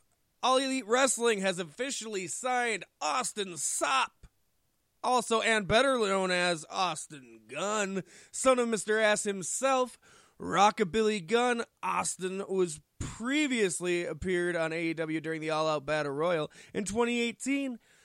That match was eventually won by Flip Gordon, as well as having a match teaming with his father on next week's episode of AEW Dark. That was the pre-signing official tryout match. He also competed in last year's Ring of Honor Top Prospect Tournament, losing in the finals to Dak Draper. Oh, Dak Draper. I haven't seen too much Austin Gunn, but from what I have seen, I have enjoyed him. If they're looking to push Jungle Boy Jack Perry a little bit more this year, I'm really interested in seeing those two fight. I haven't seen any matches with Austin Gunn. I've seen a picture of him, and he's really going the Hulk Hogan route because I thought he was Latinx. Yeah. He looked really dark, at least in the picture I seen. Didn't think he was white. Didn't think he was Billy Gunn white, that's for sure. Maybe his mom is black. I guess I don't know his mother, but he was dark. Billy is an ass man. He's an ass man. He might. You know, this is one signing I've predicted since Billy came to AEW to help out with the backstage goings-ons. I figured that would have been a shoe-in. Like, yeah, I'll work for you. Hire my kid, too. You know? So can we, you just made me think of this when you literally just said that. We got to discuss for just a millisecond here, the fuck ever happened to Cody Hall? Cody Hall was such an impressive wrestler. He had his father's size. He was huge. He was a good wrestler. He was green, had a long way to go. He worked New Japan. He worked Ring of Honor. He was in the dojos. It's Scott Hall's son. You have a storyline already written in. Scott Hall's a much huger star than Billy Gunn or other guys. What the fuck ever happened to Cody Hall? I know, I think 2, maybe 3 years ago, we had a story about how he was like stealing money from. Know that. Yeah, he was. He was for a cup of coffee. And I know we had talked about how he was stealing money from Scott Hall, but I guess if my father was a worthless drunk who was worth millions of dollars, I'd probably steal money from him too. But yeah, I don't know. I just thought about that when you were talking about, this is one I've called for a while. It's like, yeah, well, where the fuck is Cody hiding? I liked Cody Hall. He would have been on my list of people who was already big by now. Yeah. He was taller than his dad. And Scott Hall's no slouch. Anyways, that was my rant. I looked him up. And the most recent thing I'm seeing is he was accused of deliberately breaking his opponent's hand in a match in 2017. Oh, that's not good. According to a report from Sportskeeda, the accusation started with independent wrestler Vinny Massaro was talking football with one of his Twitter followers, discussing controversial tweets from Colin Kaepernick's girlfriend, Nissa Diab, that allegedly cost him a spot on the Baltimore Ravens roster. After commenting on why the Ravens passed on Cap, Cody Hall replied seemingly out of nowhere, telling Massaro that he passed on their match because he's a pussy. Moments later, Massaro replied to Hall's post accusing the second-generation power of shooting on him and breaking his hand during their match. He compared Hall's actions to those of Sexy Star against Rosemary at AAA's Triple Mania 25 event the previous month. So it was right after that. I didn't hear about Sexy Star's still fucking wrestling. Right. Right. She still has work, and don't get me wrong, she's talented. It was despicable what she did, but she's talented. But I just think it's sad. I thought he had a long way to go in this business. Mm-hmm. Massaro also commented that Hall should be blackballed by the wrestling industry, but is able to get away with his actions due to the fact that his father's a wrestling legend. So maybe that's apparently not. Maybe that's what you know what I mean, though. Maybe that's apparently he was. Yeah, maybe he was blackballed. You know. Just because his dad's a legend. I would see making an example out of him for that. Or Sexy Star, she might have did something bad, but she also like shook the world with that news for a minute. You know what I mean? So there's some credibility there, because when you get the press, you know, I don't know. It is. But then you got to look at somebody like Teddy Hart, who's had like 27 second chances. Right. It's like, but nonetheless, whatever. Yeah, that's fine. Yeah. Just a little fact checking since we were talking about it. No, I'm glad you did, because I don't know why it popped up, but I all of a sudden got super curious about it. Mm. Oh, this week, Pasty, though, talk about some more bullshit. Oh, this week both Chikara Inc. and the Wrestle Factory LLC, which is the school owned by veteran Chikara wrestler Mike Quackenbush, announced that they have severed ties with wrestler and trainer Rory Gulak. They released an official announcement saying, quote, "We take allegations of misconduct very seriously. In accordance with this, we cooperate completely and transparently with all law enforcement agencies. Our priority is and always will be to the safety of our fans, cast, and crew," unquote. There's been no official law enforcement announcement on Gulak, Pasty as of this recording, and he also has not issued any comments on the matter. However, 2 female Twitter users made several disturbing sexual allegations against Gulak over the weekend and included screenshots from online conversations with him. Now, Rory Gulak, if you recognize the Gulak name, is the brother of WWE's Drew Gulak. Yeah, there's only one family out there with that last name. There's not a lot. And Rory has been used as enhancement talent several times for WWE over the years. Hopefully everything gets figured out, and if it's legit, hopefully he never works again. If it's not legit, hopefully he, gets back on track and gets his work. I guess one thing that could be said in the wake of like the Enzo thing and the James Ellsworth thing is at least he's like not making everything public. Yeah, it's good that he's not out there hooting and hollering. Yeah. Granted, he's not a public figure like them either, so I don't know. No, but he's not playing the ACH card. Yeah. Oh, and we were just talking about Scott Hall, and you can't talk about Scott Hall with Kevin Nash. Well, if you're looking for Kevin Nash to fuel up for diesel power one more time, you may want to pump the brakes on that big rig. Big Sexy joined Scott Hall at a big-time wrestling show in Durham, North Carolina over the weekend. Nash said he finally lost to the one opponent who does no jobs, Father Time, stating, "I am retired." Don't feel bad for the Silver Fox, though, because there's plenty on the plate left for Nash. At 60 years young, the master of the jackknife powerbomb is set to film a new movie with Alec Baldwin coming up this summer. Not to mention, he, along with his NWO brethren Hulk Hogan, Scott Hall, and Sean Weltman, are getting inducted in the WWE Hall of Fame for a second time, as all 4 men have been inducted once already. Handing out those rings! You never realize how many nicknames somebody have until you sit down and read an article about them. Did you see the picture? Did you see the picture of Kevin Nash standing there without knee pads? Yeah. Holy shit! It's I wouldn't be walking anymore. I'd be afraid to walk. Like, you got 3 more steps on that thing, I think. I'd be on one of them. I'd be on one of them little rascal scooters.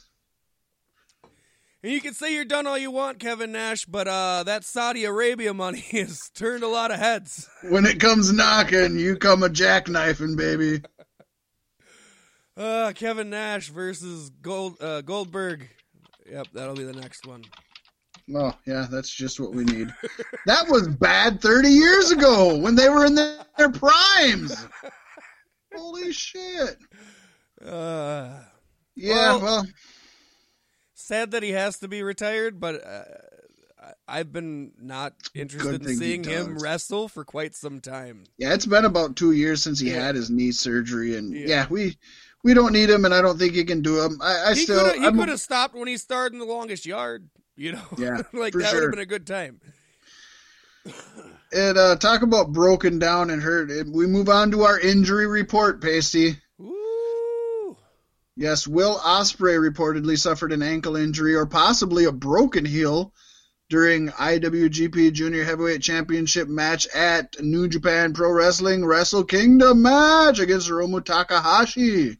The injury may have happened when Ospreay pulled off a Sasuke special during the match. That's what most reports are saying. I went back to watch it a few times. He executed it perfectly, but that's still it's a hell of a flip, folks. It's a running back flip sort of move. So go and look it up if you don't know what it is. But he nailed it perfectly. But even when you nail it perfectly, if you land slightly wrong, you could hurt yourself without it being noticeable. So that could have been when it happened. You didn't notice it during the match. You can't tell during the match that this motherfucker broke his ankle. So I give him all the credit in the world. Leave it to Will Ospreay to be the only known injury from Wrestle Kingdom 14 when he was one of the few men to only wrestle the first night. Yeah, son of a bitch. Like, there should have been a lot more injuries that weren't him from people who worked way harder. Right, couple of them wrestled 40 minutes 2 nights. Just goes to show you why I don't like the man. No, I'm kidding.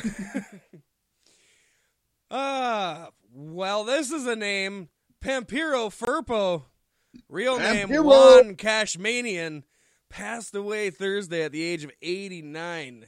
Can we just take a moment to admit that Juan Cashmanian is way better name than Pampiro Firpo?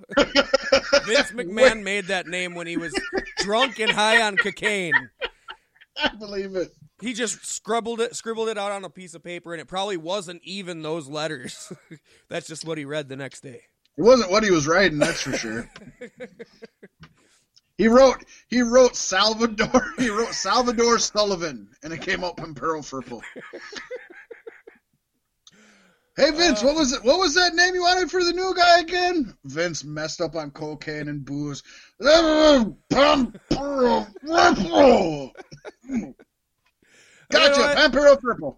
I've had about a week in my life with Adderall and writing lyrics, and then after that week, looking back at the lyrics and throwing the whole notebook away. Like I can't make any of this work. It doesn't happen. The Argentinian-born Firpo wrestled from the 1950s to the 1980s. He was a featured star in many of the territories, including the AWA wrestling the likes of the original Sheik, Nick Bockwinkel, Bobo Brazil, Johnny Valentine, and Mad Dog Vachon. Juan took the name Firpo after a boxer from the 1920s named the Wind Bowl of the Pampas. Wild. Oh, sorry. That makes more sense. The Wind Bowl of the Pampas. That's where you got Firpo from, right? Oh. No. The Wild Bull of the Pampas, Luis Angel Firpo. On Hale. Sorry, on Hale. Eco. And claimed that he was the Wild Bull's son. Ironically, his real father was a legit shooter, an actual amateur wrestler who was a contender for the Olympics in 1972. Firpo wrestled 6 matches within the Worldwide Wrestling Federation, where he defeated, amongst others, Chief Jay Strongbow at Madison Square Garden. On May 22nd, 1972, Firpo competed in a losing effort for the WWF heavyweight title against Pedro Morales at Madison Square Garden. Yeah, definitely not a super well-known name to a lot of folks nowadays, but he was a player back in the day during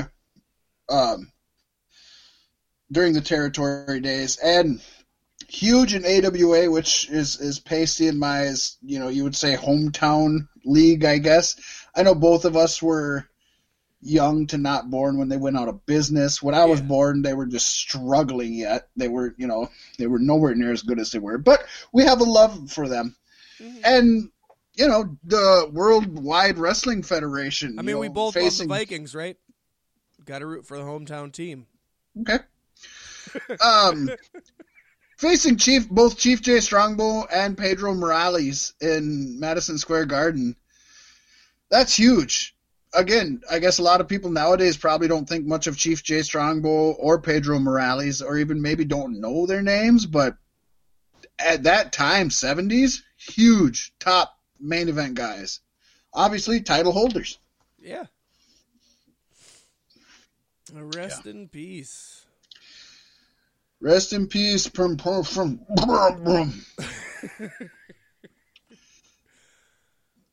Moving on, Pasty. We are. It's hard to kill. It is hard to kill, just like this podcast. Impact, hard to kill. Predictions coming up. The first Impact pay-per-view of the year. Second major pay-per-view in wrestling for the year. So will it add Impact. Will it stack up to Wrestle Kingdom 14? No, it will not. Not even close. You already know that. I'm super excited for the main event, but still, no, it will not. All right, we're jumping out, Pasty, with what Beefsticks Podcast has dubbed the Zootopia match. Okay, I was hoping that came from us and not from Impact Wrestling. Not a real title, but we had to throw it in there anyways. The Zootopia match pits Moose versus Rhino. Yes. This match should be in a cage, really. I think it should be for the Zootopia title. You know what? There's as much as we had to say about Rhino and his legacy and what he's done, there's no reason the young up-and-coming Moose, or even young now there Moose, shouldn't beat Rhino. Right. He's been taking it to everybody from that generation lately, and Rhino's just the next one on the list. I'm right there with you. Moose is winning this one. Moose. Then we have Ken Shamrock taking on Madman Fulton. I'm going to play the same card here. Ken Shamrock is the returning legend. He's the old timer, and he should be passing the buck. He looks like $1 million, no doubt about it. But Madman Fulton has been just a beast. He's insane, and he's got a lot going to him. I don't see him as main event champion, heavyweight champion, or nothing like that. But the man has a lot to his character. And a win over a legend like Shamrock would be great. I'm going Madman Fulton. I'm going Shamrock. Yep. If Rhino's losing, Shamrock's winning. I didn't see his last match. You said it wasn't very good. I'm hoping he's been training a little bit harder since then. Sadly wasn't, but again, it might just be what it was. Uh-huh. It might be the ring rust. It might be just a bad day. It might be he's no longer good. It could be any of those things. And then to round out this old 3-match old man series. Yeah, it's the old nursing home shuffle here. Hard to kill. Exactly. We're trying. We're trying. We're trying to put them in the grave. They just keep coming back like zombies. It's Day of the Dead over here. Oh my God, is that Tommy Dreamer? What's Tommy Dreamer doing in the Impact Zone? And he's the only one who dies. I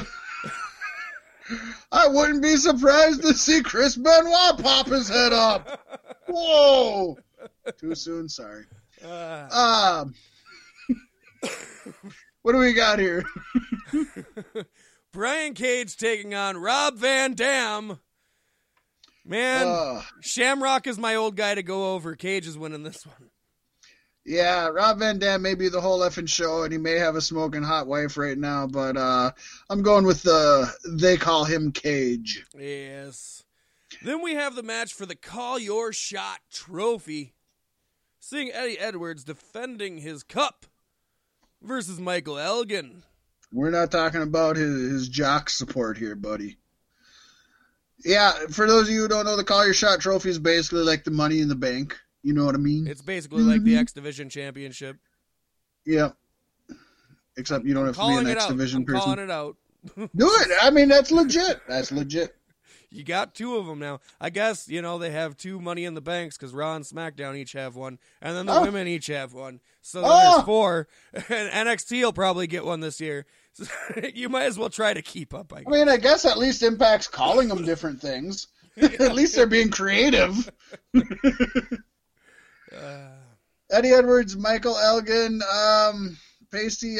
I'm going to go with, I think Eddie Edwards keeps it because of where I see the story going in the future, not necessarily because of the match itself. Yes, and we discussed that before the show, and you almost had me sway my pick, but once they're locked in, I don't like to change them, so I'm sticking with Michael Elgin. To be fair, Elgin's my pick if I don't take storyline into an equation here. So yeah. Then we have Impact Tag Team Championships, The North. Ethan Page and Josh Alexander defending their titles against Willie Mack and Rich Swann. Pasty. Yes. I was looking at this, and they're the champions, and they just recently got the championships. I almost put my money on the North, even though I hate them and they don't represent me. But then I saw that you named the other team so sweetly for your pick, so I had to outdo you and go with my heart and say Wilfred Swanson for the win. Which, actually, when I read that, I really liked that name. It's a good wrestling name. I'm not even sure where it came from, but it sounds like an actual wrestler. It does. It does, yeah. But I'm picking the same team as you, but I'm dubbing them Team Swilly. Willie Juice. Swilly. Willie Juice. No, just Swilly. Then we have the Impact X Division Championship. That's right, it's the Call Your Shot trophy you can wear around your waist. Ace Austin defending his championship versus Rascal Trey Miguel. Yeah. Big fan of the Rascals. No doubt. They're the stoners, the That 70s Show, the fun loving. They're the Impact's New Day. If New Day was stoners and not pancakers? Gamers? I don't know what they are. Breakfast cereal enthusiasts. With that being said, I don't see a reason for Ace Austin to lose this championship here, and I don't see Trey Miguel as my personal standout of the Rascals. So, to me, Desmond Xavier is the standout. If it was Desmond Xavier in here, I'd probably be picking him. I'm not picking him. I'm picking Ace Austin. Well, ironically, just wait a second. We could have had a match with Ace Austin and Desmond Xavier, and Xavier Woods was in the New Day, and his name in Impact was Austin Creed. Bam! Talk about some stoner logic there. The world just imploded on itself. It just goes to show Impact has to recycle ideas over and over again, doesn't it? It does. Just like wrestling, I guess. I mean, they are blatantly ripping off That 70s Show, which was a show about the 70s in the 2000s. Hello.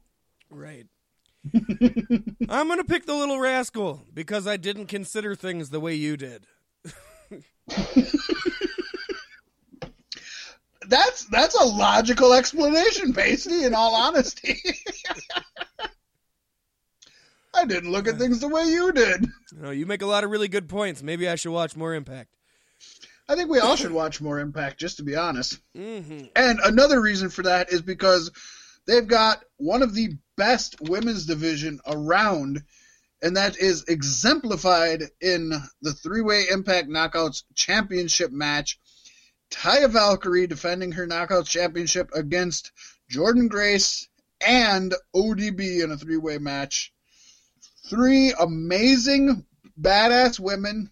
And might I say, Pasty, I'm going to put this out there. The way a woman looks means nothing in wrestling, but I think it's badass that they got three big, thick, muscular, non-model women in their Knockouts main event match. Yeah, no, this is going to be a really good match. I'm really happy to see ODB back in action.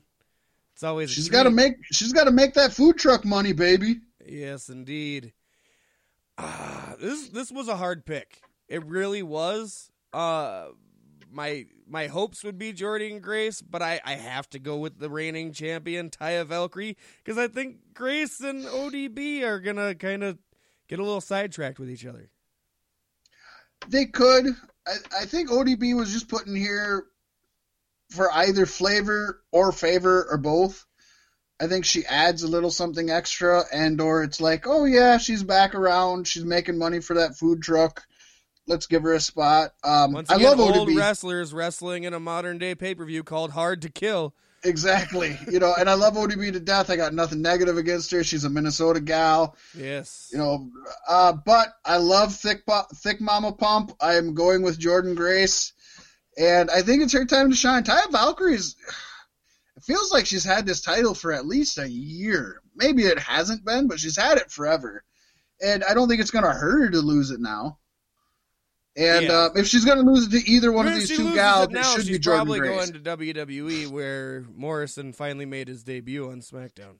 That would be smart for WWE, smart for Taya Valkyrie money wise, and they straight shotted him to SmackDown, huh, Pasty? Yep. There was Cool like an beans. angle with the Miz where he kind of turned heel on Daniel Bryan again, and then they went to go talk to Miz about it in his locker room, and who opened Miz's door? John Morrison. Cool, I like that. Good pick. Yeah. Good stuff. He hasn't had a match yet, but no, but it's cool that they're cool. It's where he deserves to be. And if the Fiend thing is hitting the reset button on everybody, how cool would it be to have Miz and Morrison back together for a short run? I think it would be great. I think it would be just fan-damn-tastic, to be honest. Mm-hmm. Too bad And Melina's I in really hope this NWA story right ties now. back to when Matt threw Bray in the Lake of Reincarnation. Like Bray sucked up some of it, and it's got to tie. It's got to tie together. Everything else does. Is he snowballing the Lake of Reincarnation? Yep. That's when he does the mandible claw. That's too much. Let's wrap this up, Pasty. Yes, and we wrap it up with a tight bow with probably the most anticipated match from Impact Wrestling in the last 365 days, because we've been building to this for quite some time now. Hell yeah. The Impact World Championship match, Sami Callihan defending his title versus Tessa Blanchard. Fuck Pasty, yeah. if Tessa Blanchard doesn't win this, then the last year has basically been for fucking nothing. So Right. I am excited for this match. I think it's going to be a great match. I love Sami Callihan. But if Tessa Blanchard doesn't win this, then just drop this whole fucking thing altogether, because that's it. Yeah, this has been a very, very, very long time coming. It's a good thing. We like a slow build, but it needs to pay off. Yeah, it definitely does, especially in this circumstance when it is an intergender match. There needs to be some kind of a blow-off to this. Otherwise, it's going to get stale. And this could be... Go ahead. I think this is going to be a really good match. I think this is going to be a whole lot of fun. I've enjoyed every time they've interacted before, and I'll enjoy it every time after. I'm kind of hoping that this is Impact's start of the new year to where they're... I'm not going to say there can't be... I think there should be a Knockouts division. I think it's great that there's a Knockouts division. But I would love to see this set the standard to where Tessa Blanchard wins. It's the World Championship. Her matches going forward aren't called intergender matches, which we didn't call it that here. We called it Impact World Championship match, but yes. I don't want them to be called intergender matches. And I would love to see them have matches with Michael Elgin and Jordynne Grace. I'd love to see ODB versus Ken Shamrock. I want to see them pit women and men together who work together. I don't want them to just do it just to do it. That's fucking stupid. That's dumb. But only in the name of the World work? Championship, right? No. I mean, okay. have a card where, on this edition of Wednesday Impact or Tuesday Impact, it's ODB versus Ken Shamrock, and it's Michael Elgin versus Jordynne Grace, and it's the North versus the Rascals, and it doesn't have to be necessarily pitted as women versus man. It's just wrestler versus wrestler, and it doesn't have to be that every week. But I think that'd be cool to just start. It doesn't have to just be Tessa Blanchard. But it's going to be Tessa Blanchard. Because that's what we both picked. She's winning this, no doubt. I say yes for Tess. That's a great political slogan. Wrapping up the show here, we got to do the tiebreaker because we didn't do it last time and it happened to work out, but it might not happen to work out the next time. Pasty, does Call Your Shot trophy get used on this pay-per-view? And by used, we don't mean that they have to actually have the match, but they at least have to invoke the clause saying, I'm going to use this Call Your Shot trophy against this person. Well, I let you pick on this one, so my answer is yes because you picked no. And by the by, the Wrestle Kingdom 14 only counts as 1 point for both shows because we didn't come up with a tiebreaker. I don't know if we stated that earlier, but we are now. Yeah. Plus, I mean, yeah, and it's just it is what it is. It'll be interesting to see what they do going forward. I hope they go back to one night. They can't do this fucking great every fucking time. Come on. The bad side of that, though, is this was not a train wreck by any means. So the money says they do it again. You know what I mean?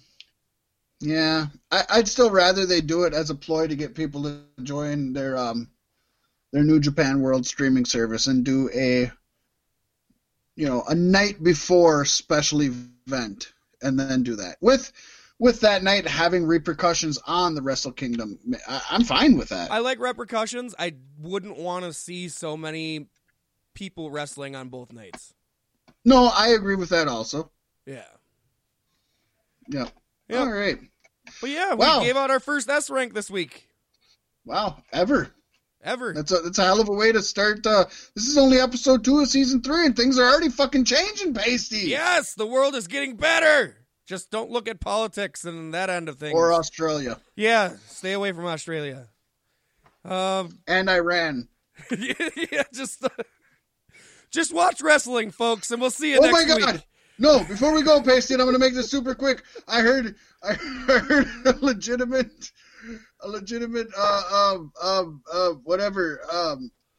somebody was making a statement who worked for the airlines that was involved in the Canadian-Iran thing, and that doesn't matter what it is. What they said was their official statement was the airline company is ran by a bunch of clowns and overseen by a bunch of monkeys. That made my whole fucking day. That was their official statement. That was a legitimate, official, professional statement. And thank God it wasn't an Aer Lingus flight. With that being said, I love everybody. Thank y'all. Make sure to go to manscaped.com. Use promo code Beefsticks Podcast. 20% off this order. Free shipping. We need you to do it. Otherwise, you're not going to get it again. Manscaped.com. Beefsticks best friend. Support them. Please. Do it now. Goodbye.